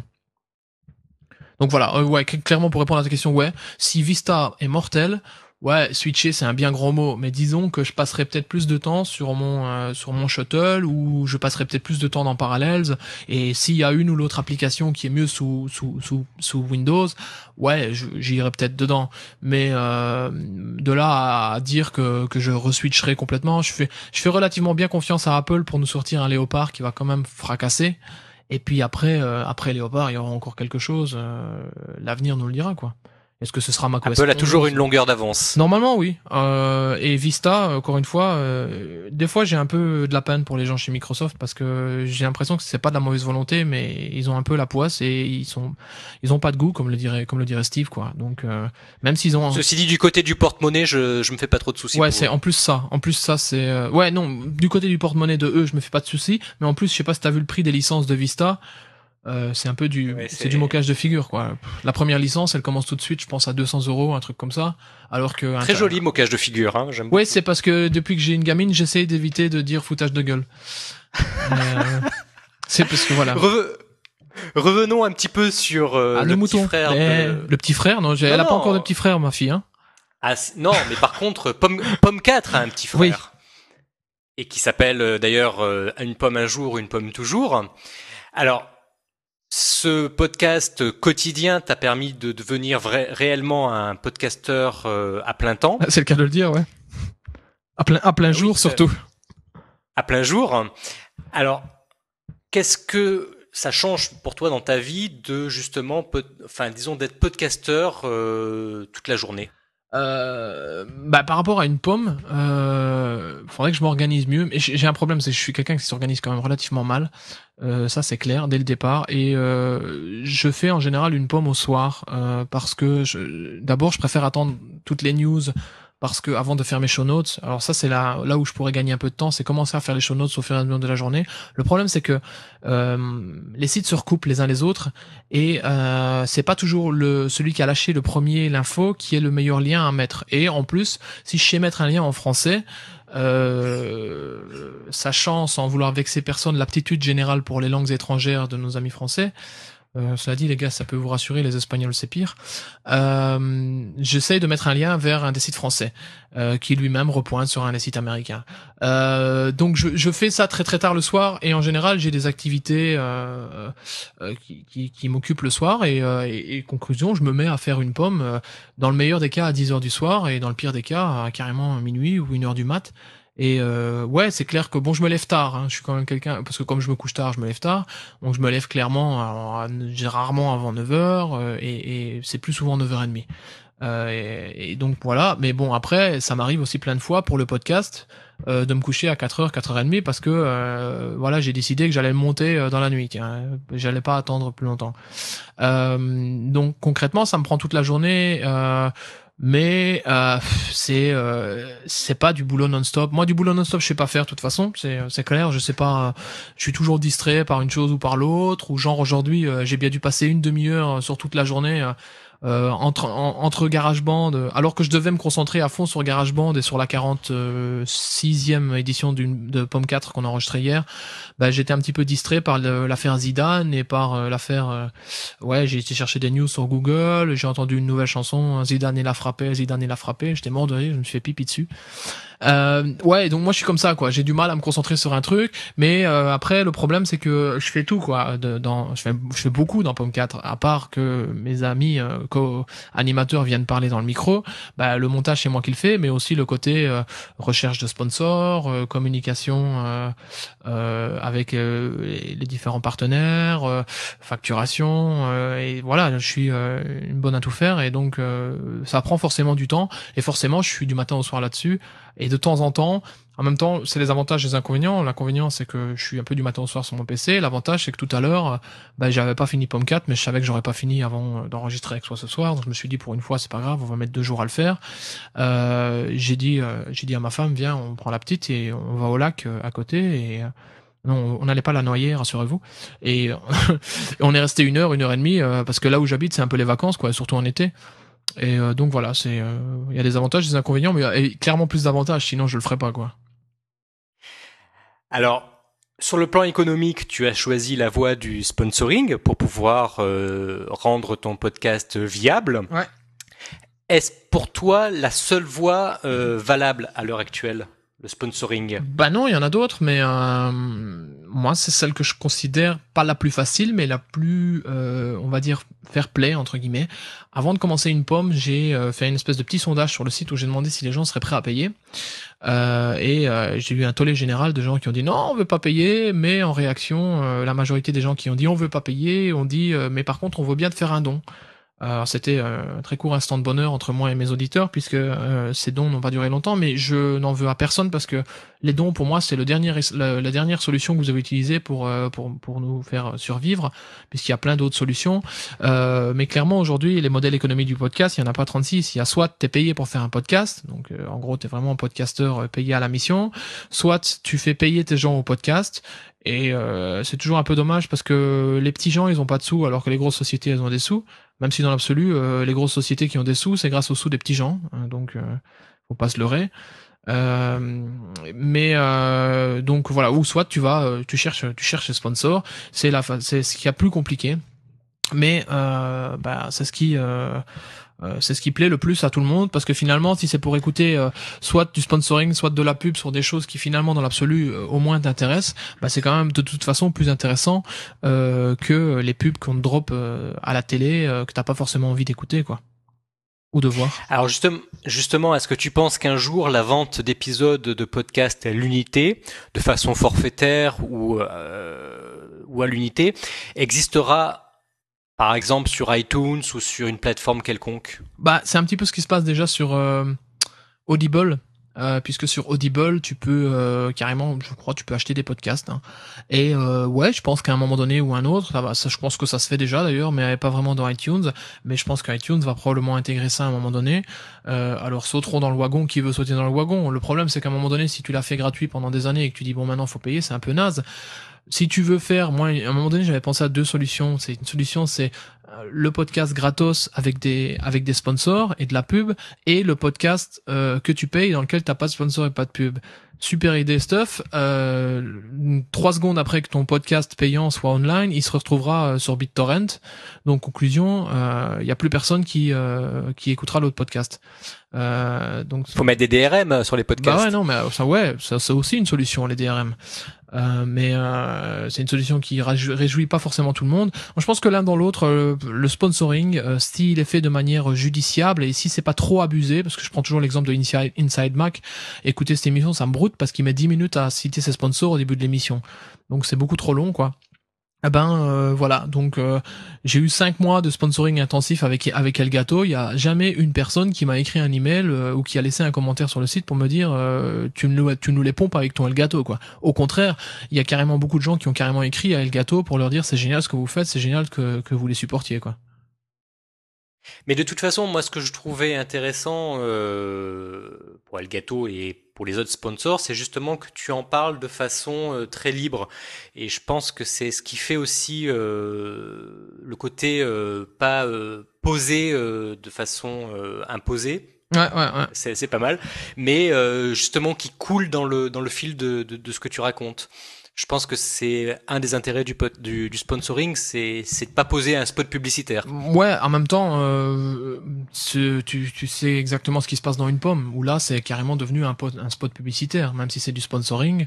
On retrouve Alia à chaque fois, ça dure 14 secondes et donc mais c'est parce que c'est plus facile concrètement au niveau production et parce que Maxot c'était un problème technique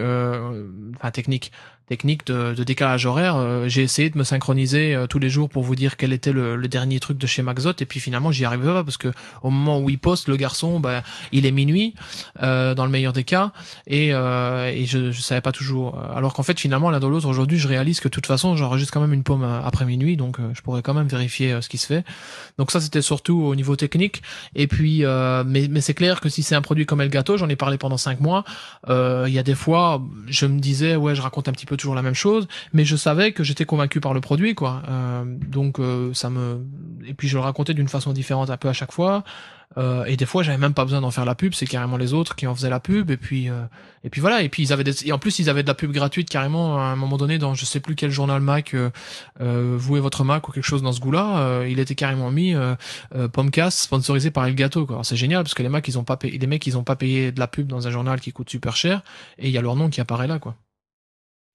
Tout à fait. Alors justement, comment gères-tu le sponsoring dans tes podcasts? Ce sont des contrats par émission ou des contrats qui couvrent une période donnée? C'est tant que possible pas de contrat. parce que moi je suis, bien. parce que moi je suis quelqu'un qui supporte pas trop les contrats parce que d'une part, 9 fois sur 10, ils servent pas à grand chose puisque c'est jamais qu'un contrat à un moment donné. Et puis par expérience, surtout en tant que freelance, je me suis rendu compte que plein de fois, finalement les contrats, on réussit toujours à passer à côté. Et en plus c'est lourd de faire un contrat et tout. Et moi je suis quelqu'un qui supporte pas la paperasse. Je vis dans un pays suffisamment administratif que pour éviter la paperasse. J'ai une relation précise avec mes sponsors à moi direct. Après, quand je passe par une régie, c'est un peu différent. Là, évidemment, il y a du contrat et c'est un petit peu plus formel. Mais quand j'ai une liaison avec Elgato ou avec d'autres avec lesquels je suis en contact, et normalement, si tout va bien, j'ai eu la confirmation pendant que tu me parlais il y a quelques minutes, on devrait réavoir un sponsor dont on avait déjà parlé, qui sera Memory Miner, donc de John Fox, à partir de la semaine prochaine, en tout cas pour un mois. Et justement, j'en viens à la durée. La durée, c'est toujours un mois, et c'est renouvelable de mois en mois. Il n'y a pas de contrat, donc de toute façon, c'est même pas écrit dans un contrat, c'est juste convenu entre moi et les gens. Le prix, c'est la même chose. Je vais pas lâcher mes prix ici, mais c'est plus ou moins connu les prix de toute façon. Et les prix, c'est la même chose. On convient d'un prix par email, les points barres, quoi. Et après, je fais assez confiance aux gens pour qu'ils me payent, ce qui s'est toujours avéré le cas pour l'instant. Et les gens me font assez confiance que pour avoir autant de downloads. Alors par contre, par rapport à ça, avec Elgato, j'avais fait un prix au download, qui était d'ailleurs, entre parenthèses, pour la petite histoire, super bas, parce que c'était le début, j'avais aucune référence, je savais pas combien on pouvait vendre ça, donc j'avais fait un prix super bas. Memory Miner a toujours la chance d'avoir encore un prix qui est encore relativement bas par rapport au marché, même si c'est déjà un peu plus, parce qu'on en avait déjà discuté avant. Mais j'avais fait un prix à l'époque pour Elgato qui était un prix au download, et donc je devais, quand je faisais leur facture, aller revérifier combien de fois ils avaient été downloadés. Alors c'est l'enfer, c'est un véritable enfer, parce que si tu veux aller au download près, c'est l'enfer, et en plus tu dois absolument être sûr que tu as un outil de statistique super précis. Là maintenant j'ai décidé de faire plus, même si avec Podemus c'est encore comme ça qu'on va travailler, mais eux ils ont les moyens techniques de le faire avec des tags et tout ça, donc ils savent savoir exactement combien de downloads il y a eu. Moi, avec mes sponsors, je vais travailler sur un fixe tous les mois. Je leur dis, voilà, je sais que j'ai 10 000 downloads sur Pomme 4, à peu près, plus ou moins. Je sais que j'en ai à peu près 12 000 sur une pomme, donc ça vous coûtera autant. Et voilà quoi. Donc ça fait à peu près autant par download fois 10 000, ça fait à peu près autant. Et après, à la fin du mois, ils sont contents ou pas. Par exemple, Memory Miner, c'est un mois, et si ça marche pas dans un mois, si on arrête tout simplement quoi. Je pense que ça sert à rien de faire des contrats et d'obliger les gens à signer pour 3 ans si c'est pour finalement avoir des mauvaises relations avec les gens quoi. Et alors justement, pourquoi ne pas te faire sponsoriser directement par Apple? Parce que personne n'est sponsorisé par Apple, monsieur. Mais il resterait peut-être le support le plus naturel pour un Pomcast. Ouais, mais là je me fais pas d'illusions, d'une part, et d'autre part j'ai pas envie, pas forcément envie d'être sponsorisé par Apple. Mais sponsoriser Pomcast, Pomme 4 tel qu'il est dans sa formule actuelle par Apple, ce serait un peu malsain. Ça n'empêche pas d'autres choses, mais ça perdrait un peu de sa crédibilité. Et en plus, pour en revenir à ce que je disais au début, je te dis pas les relations qu'on a avec Apple, c'est pas qu'on s'aime pas, loin de là, on s'aime très bien. Quand on les rencontre à l'Apple Expo, ils sont super sympas. La preuve, l'interview avec François Rondeau l'année passée, c'était cool et tout. Mais clairement, c'est pas genre ils m'écrivent tous les jours pour dire ouais c'est super ce que tu fais. Et c'est pas genre j'écris un mail à Phil Schiller tous les matins pour lui dire au fait Phil, quand est-ce qu'il sort ce fameux iPod. Donc voilà, contrairement à ce qu'on pourrait croire, on est quand même relativement 2 unités séparées, Pomcast et Apple quoi. Et si un jour Apple France ou Apple Allemagne te proposait de faire un podcast officiel pour justement sur le Mac ou sur l'iPod? Alors ça c'est autre chose. Why not? Moi pourquoi pas? Je pense que ça pourrait être intéressant, même si dans l'absolu ouais, si tu le fais en tant que freelance et plus comme Apple Allemagne travaille, c'est-à-dire plus avec des freelance et ouais des gens plus en consultance, que plutôt qu'être employé quoi. Employé Apple, moi perso ça me tente pas plus que ça. Là ouais ça peut être rigolo, et puis voilà, si tu dois tous les jours ou je sais pas moi, une fois par semaine ou une fois par mois faire un podcast, moi je pense que ce serait un boulot assez cool, mais je pense qu'ils le feront jamais, et que s'ils le font ils vont aller voir les grandes entreprises de médias traditionnels qui connaissent que dalle au podcast. C'est bien dommage. Mais c'est bien dommage, mais il suffit de regarder Angela Merkel ici en Allemagne. Son podcast, c'était pas mal du tout, mais il y en a eu pour 60 000 euros, alors que un podcasteur normal aurait peut-être fait ça pour 6 000, quoi. Et donc, et encore. Mais bon, ils veulent absolument faire ça par des entre guillemets professionnels, même si aujourd'hui professionnel dans l'absolu, avec les moyens techniques qu'on a actuels, ça veut plus dire grand chose. Enfin, dans le sens où il y a des gens qui sont pas aussi installés que des professionnels, qui sont tout aussi bons que des professionnels, quoi. Et je parle pas pour moi là je parle pour d'autres podcasteurs que je connais qui font du travail 100 fois mieux que ce qu'on entend des fois dans les radios traditionnelles, quoi. Alors, on l'a vu, Pomme 4 est un format taillé pour recevoir des tas de potes chroniqueurs. Ouais. Au contraire, une pomme un jour, une pomme toujours est une émission quotidienne sous forme de one-man show. Alors, quelle est pour toi la formule la plus difficile à gérer, puisque bon, tu gères encore les deux? Oui, une pomme, c'est plus facile. Pour faire simple, c'est clairement plus facile. Je le fais tout seul. Ça va plus vite. Ça prend 2 heures par jour, à peu près. Quand même, hein, mine de rien, ça dure 6 minutes, mais ça prend 2 heures. Pomme 4, il faut qu'on soit plusieurs, donc ça veut dire qu'il faut d'abord, de 1, synchroniser les agendas, ce que je n'ai pas besoin de faire pour une pomme, parce que je réussis toujours plus ou moins à me synchroniser avec moi-même. Et j'ai la chance d'avoir une femme et une fille très très compréhensif. La fille, remarque, à 4 mois, hein, il n'y a pas beaucoup son mot à dire, mais j'ai pas une femme qui me dit ça y est, tu viens de coucher. Donc si je me couche un jour à 2h, 3h ou 4h du mat, c'est pas un drame. Donc c'est facile au niveau synchro des agendas, c'est facile au niveau de la technique, parce que normalement j'ai pas trop les doigts dans le cul et je réussis à me débrouiller pas mal tout seul. J'ai pas besoin de me demander moi-même des tests de, enfin si, je fais toujours un test de voix avant pour vérifier que j'enregistre pas du micro interne. C'est d'ailleurs le désavantage des portables, c'est qu'ils ont un micro interne. Donc c'est un avantage mais un désavantage. Et après au niveau des news, c'est clairement, je fais le tour des news, je prépare mes show notes et puis je drop les news, donc il y a même pas besoin de partir sur des grands débats. Ouais, et puis c'est surtout complètement, c'est vachement plus facile techniquement à faire, mais c'est moins rigolo, quoi. Clairement, c'est moins rigolo, c'est plus machinal et informatif. À part mes blagues à 2 francs que je fais tout seul et pour lesquelles je ris tout seul, et c'est un peu comme un mec qui fait un sketch dans la classe, quoi, tu vois, sur France 3 à l'époque, enfin sur FR3. Il sait pas si les mecs derrière le poste ils vont rire, quoi. Ou un mec qui fait une répétition générale. Eh ben dans Pomme 4, si je lâche une feinte, il y en a un qui rit ou 2 qui rit, ou il y en a pas qui rit. Et s'il y en a pas qui rit, je sais que normalement les gens derrière leur iPod ils vont pas rire non plus. Eh ben donc voilà, donc clairement Pomme 4 c'est plus rigolo à faire, mais c'est plus prise de tête, et commercialement, sans vouloir faire peur à certains, c'est clairement moins intéressant, moins rentable, et ça pourrait, vu sa taille, être plus pollué de sponsoring ou de pub si je voudrais le rendre très rentable, ce que je veux pas, quoi, parce qu'à un moment donné je veux pas être millionnaire avec le podcasting. Je sais pertinemment que je gagnerai jamais autant d'argent avec le podcasting qu'avec le développement, quoi. Alors, on l'a vu tout au long de cette émission, tu as depuis peu une vie de famille très remplie. Que pensent justement tes proches de ton activité justement de podcasteur professionnel avec tout ça?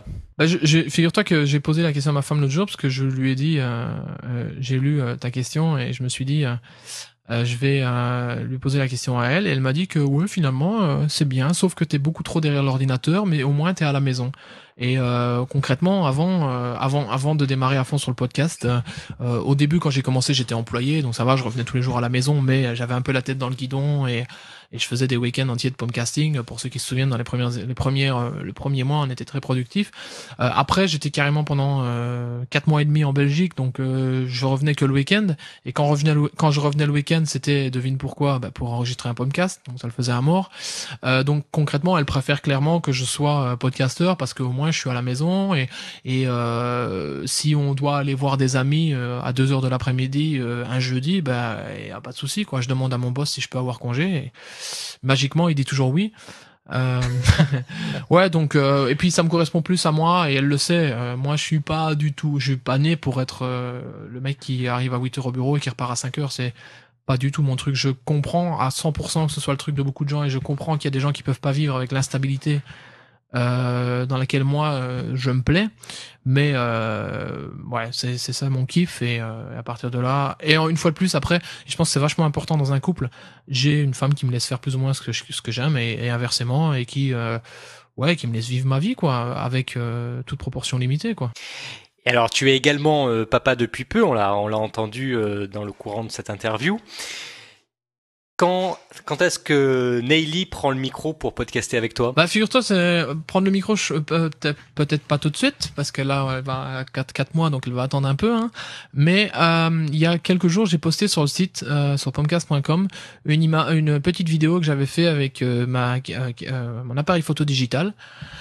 Dans lequel c'est typique papa, hein, ça rend pas intelligent. Je faisais des grands bruits très aigus, dans ce goût-là, parce que je lui avais mis son t-shirt Pomcast, et je l'ai filmé. Ça dure 1 minute, 2 minutes, et je l'ai mis sur le site. Je me suis dit ce serait rigolo. J'évite évidemment de donner trop de ma vie privée entre guillemets aux auditeurs pour des raisons évidentes, hein, mais après, dans certaines proportions gardées, c'est bon, quoi. Je connais plus ou moins les gens qui m'écoutent, et qui sont en général 99 fois sur 100, ça a toujours été des gens cool, et je ne dirais pas lequel des 100 était pas cool. Mais j'y ai pensé, j'ai réfléchi, je me suis dit c'est vachement pratique en fait les petites vidéos que tu fais sur un appareil photo numérique, parce que tu dois pas les monter, tu les drops directement dans iPhoto, et après tu fais un album intelligent dans iPhoto, et j'ai une vingtaine de petites vidéos de Nayeli, et je me suis dit que finalement ce serait pas mal si je les droppais dans un feed iTunes, dans un feed podcast, et que de temps en temps j'en fasse une, quoi. Au début j'étais parti moi dans un grand délire, je m'étais dit on va faire vraiment un vrai podcast, genre son évolution tous les mois, parce que c'est intéressant de faire l'évolution des enfants, ça évolue tous les jours. Mais finalement j'ai pas le temps avec le Pom 4, donc je vais essayer de faire ça, mais en discutant avec ma femme, je me disais on va pas mettre ça sur pomcast.com, ça a pas grand chose à voir, sauf celle où elle a le t-shirt Pomcast. On mettra peut-être ça sur stuffmc.com, et à ce moment-là je le mettrai pour tout le monde, quoi. Et voilà, ça fera donc une des plus jeunes podcasteuses du monde. Tu vas lancer le Babycast. Mais après, ouais, non, Babycast, par exemple, c'est un délire auquel j'avais pensé. Il y a pas, autant que je sache, il y a pas de Babycast francophone. Ce serait intéressant, parce que ne serait-ce que l'équipe des Pomcasters, on est quand même un paquet à avoir des enfants. On est en plus un paquet à avoir des bébés. Et donc on aurait des choses à se partager, quoi. Mais il y a que 24 heures dans une journée, malheureusement, et donc à un moment donné il faut faire un choix, et moi j'ai décidé de me concentrer sur la pomme. Alors on arrive à la fin de cette interview, et pour conclure, j'aimerais que tu nous donnes un petit peu ta vision du podcasting pour les mois à venir, et également comment tu imagines toi dans cette évolution, toi en tant que podcasteur professionnel. Oh là, c'est une question difficile, ça, monsieur. C'est presque aussi difficile que les présidentielles l'année prochaine, ça, monsieur. En 2 mots, t'as déjà fait des projets sur 3-4 mois. Sur du temps, ouais. Je me suis laissé je me suis donné des deadlines, en gros. Les deadlines sont des événements typiques, donc c'est-à-dire la Macat Camp qui est dans maintenant 3 semaines en Allemagne. Ici, ça c'est un peu ma deadline au niveau allemand, et voir les retours de ça. Apparemment, j'ai entendu dire qu'il y avait un magazine Mac qui voudrait m'interviewer. Moi, je voudrais aussi les interviewer, et puis avoir des collaborations avec eux. Donc au niveau de l'Allemagne, je voudrais être un petit peu plus connu. Donc on va voir comment ça se passe, parce que clairement, à un moment donné, j'ai un petit peu douté, et j'ai demandé carrément dans le podcast allemand si ça gênait quelqu'un que j'arrête le podcast allemand, et j'ai pas eu énormément de retours, ce qui veut bien dire que c'est la preuve que c'est beaucoup de francophones qui m'écoutent. Voilà, pour ce qui est du podcast français et du podcast en règle générale, mon deadline en gros c'est un peu l'Apple Expo, mais surtout la Mac Expo après à Londres, parce que c'est juste après, les retombées après l'Apple Expo, comment ça va se passer avec Podemus, des choses ainsi, comment est-ce que je vais à un moment donné pouvoir générer ça, et puis ma place dans le paysage du podcasting francophone ou international à l'avenir. J'espère que je vais rester quelqu'un de plus ou moins important au niveau podcasting, parce que ça fait toujours du bien d'être important, et puis c'est plus facile pour aller chercher des sponsors, ou quand les sponsors viennent directement chez toi, parce que j'ai un truc qui court là pour le moment, où c'est un gars qui est je lui avais demandé à une époque, mais il est revenu sur moi après 3-4 mois quand même. Donc ça commence à le faire, quoi. Si à un moment donné t'as des sponsors qui viennent chez toi, te demander pour faire de la pub. Là, c'est quand même qu'il y a quelque chose qui s'est passé. Et puis sinon, ouais, qu'est-ce que je voulais dire? Comment ça va se développer? Ouais, j'espère que ça se passera bien et qu'il y aura de la place un petit peu pour tout le monde et pour tous ceux qui sont restés et tous ceux qui veulent faire ça vraiment. Alors pas forcément professionnellement, pas forcément en vivre, c'est pas forcément le souhait de tout le monde, mais concrètement, qui veulent ouais, faire ça un petit peu plus à fond, quoi.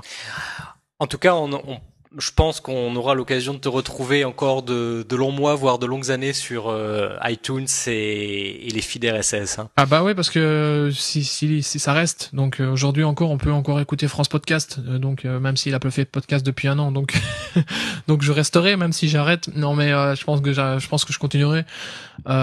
Et puis voilà, si à un moment donné, voilà, je reviens sur ce que je voulais dire parce que tu disais où je voulais en venir. Moi aujourd'hui, mon petit rêve qui se concrétise tout doucement, c'est de pouvoir en vivre. Mon rêve un petit peu plus loin, c'est de pouvoir rémunérer certaines personnes qui sont autour de moi dans le podcast. Alors pas de façon formidable, parce que je faudrait déjà que moi je puisse en vivre avant, mais de façon substantielle et de façon à ce que notamment les gens prennent ça un petit peu plus que ce soit un petit peu plus motivant pour eux en gros. Et donc ça j'aimerais bien, quoi. Après il y a tout le cadre légal de comment ça se passe, mais ouais, je voudrais bien, et éventuellement sans vouloir abuser un peu du mot, un peu monter mon empire, quoi. On a commencé avec Pomcast en français, puis on a passé en allemand, en anglais, une pomme. Il y a d'autres trucs qui devraient arriver si tout va bien, et ouais, continuer à faire grandir le truc, mais toujours en restant, parce que je suis persuadé qu'il faut se concentrer sur un truc quand on domine bien son truc en tout cas, et quand on est bien dedans. Et moi pour l'instant ça tourne toujours autour de ce formidable fruit à multiples facettes qu'est la pomme. Voilà, en plus un fruit croqué. Ouais. Eh ben écoute, merci Stuff, merci d'avoir accepté de répondre à l'ensemble de toutes ces questions. Ben merci, je vois que j'ai battu ton dernier invité au niveau timing. Exactement, mais il y aura peut-être du montage. Hein. Alors... Ah non, je veux être plus long que lui. Ça, de toute façon, il y a des chances, même au montage. Ouais, ben merci à toi de m'avoir reçu en tout cas. Et oui, bravo et félicitations pour ton passage sur France Inter. Merci. Même moi, j'y suis pas arrivé. C'était très bien. C'était très bien. Et je dois dire que t'as bien parlé pour le podcasting. Et t'es un peu un poditeur modèle entre guillemets, dans le sens où t'as une variété de podcasts et puis t'écoutes, et c'est juste que le mec il a quand même réussi à faire 3 minutes de tes 2 heures de conversation. C'est quand même t'as dû parler beaucoup dans le vide en fait du coup. non, j'ai parlé 45 minutes de Stuff, mais il a pas voulu. Mais ouais, ça par contre je voulais te dire, c'est pas bien là, t'as pas parlé de moi, enfoiré. Ouais, mais je maîtrise pas encore le montage. Ouais. Bon, en tout cas, j'espère que tu continueras à nous faire vivre ta passion avec toujours autant de ferveur et d'assiduité, et que je souhaite longue vie donc à Pomme 4 et à Une Pomme un jour, Une Pomme toujours, 2 podcasts que vous pouvez retrouver sur iTunes en tapant les 3 lettres magiques POM dans le moteur de recherche du store, ouais. Et puis également sur le site www.pomcast.com. Ouais, là où il faut cliquer sur les bannières trade doubler pour acheter plein de Mac. Exactement. Quant à nous, pod auditeurs, pod auditrices, on se retrouve très bientôt pour une nouvelle édition de Podcast et nous. En attendant, continuez à lire le blog www.lepodauditeur.com. Salut. Salut, et n'oubliez pas de switcher. Tout à fait, switcher. Salut.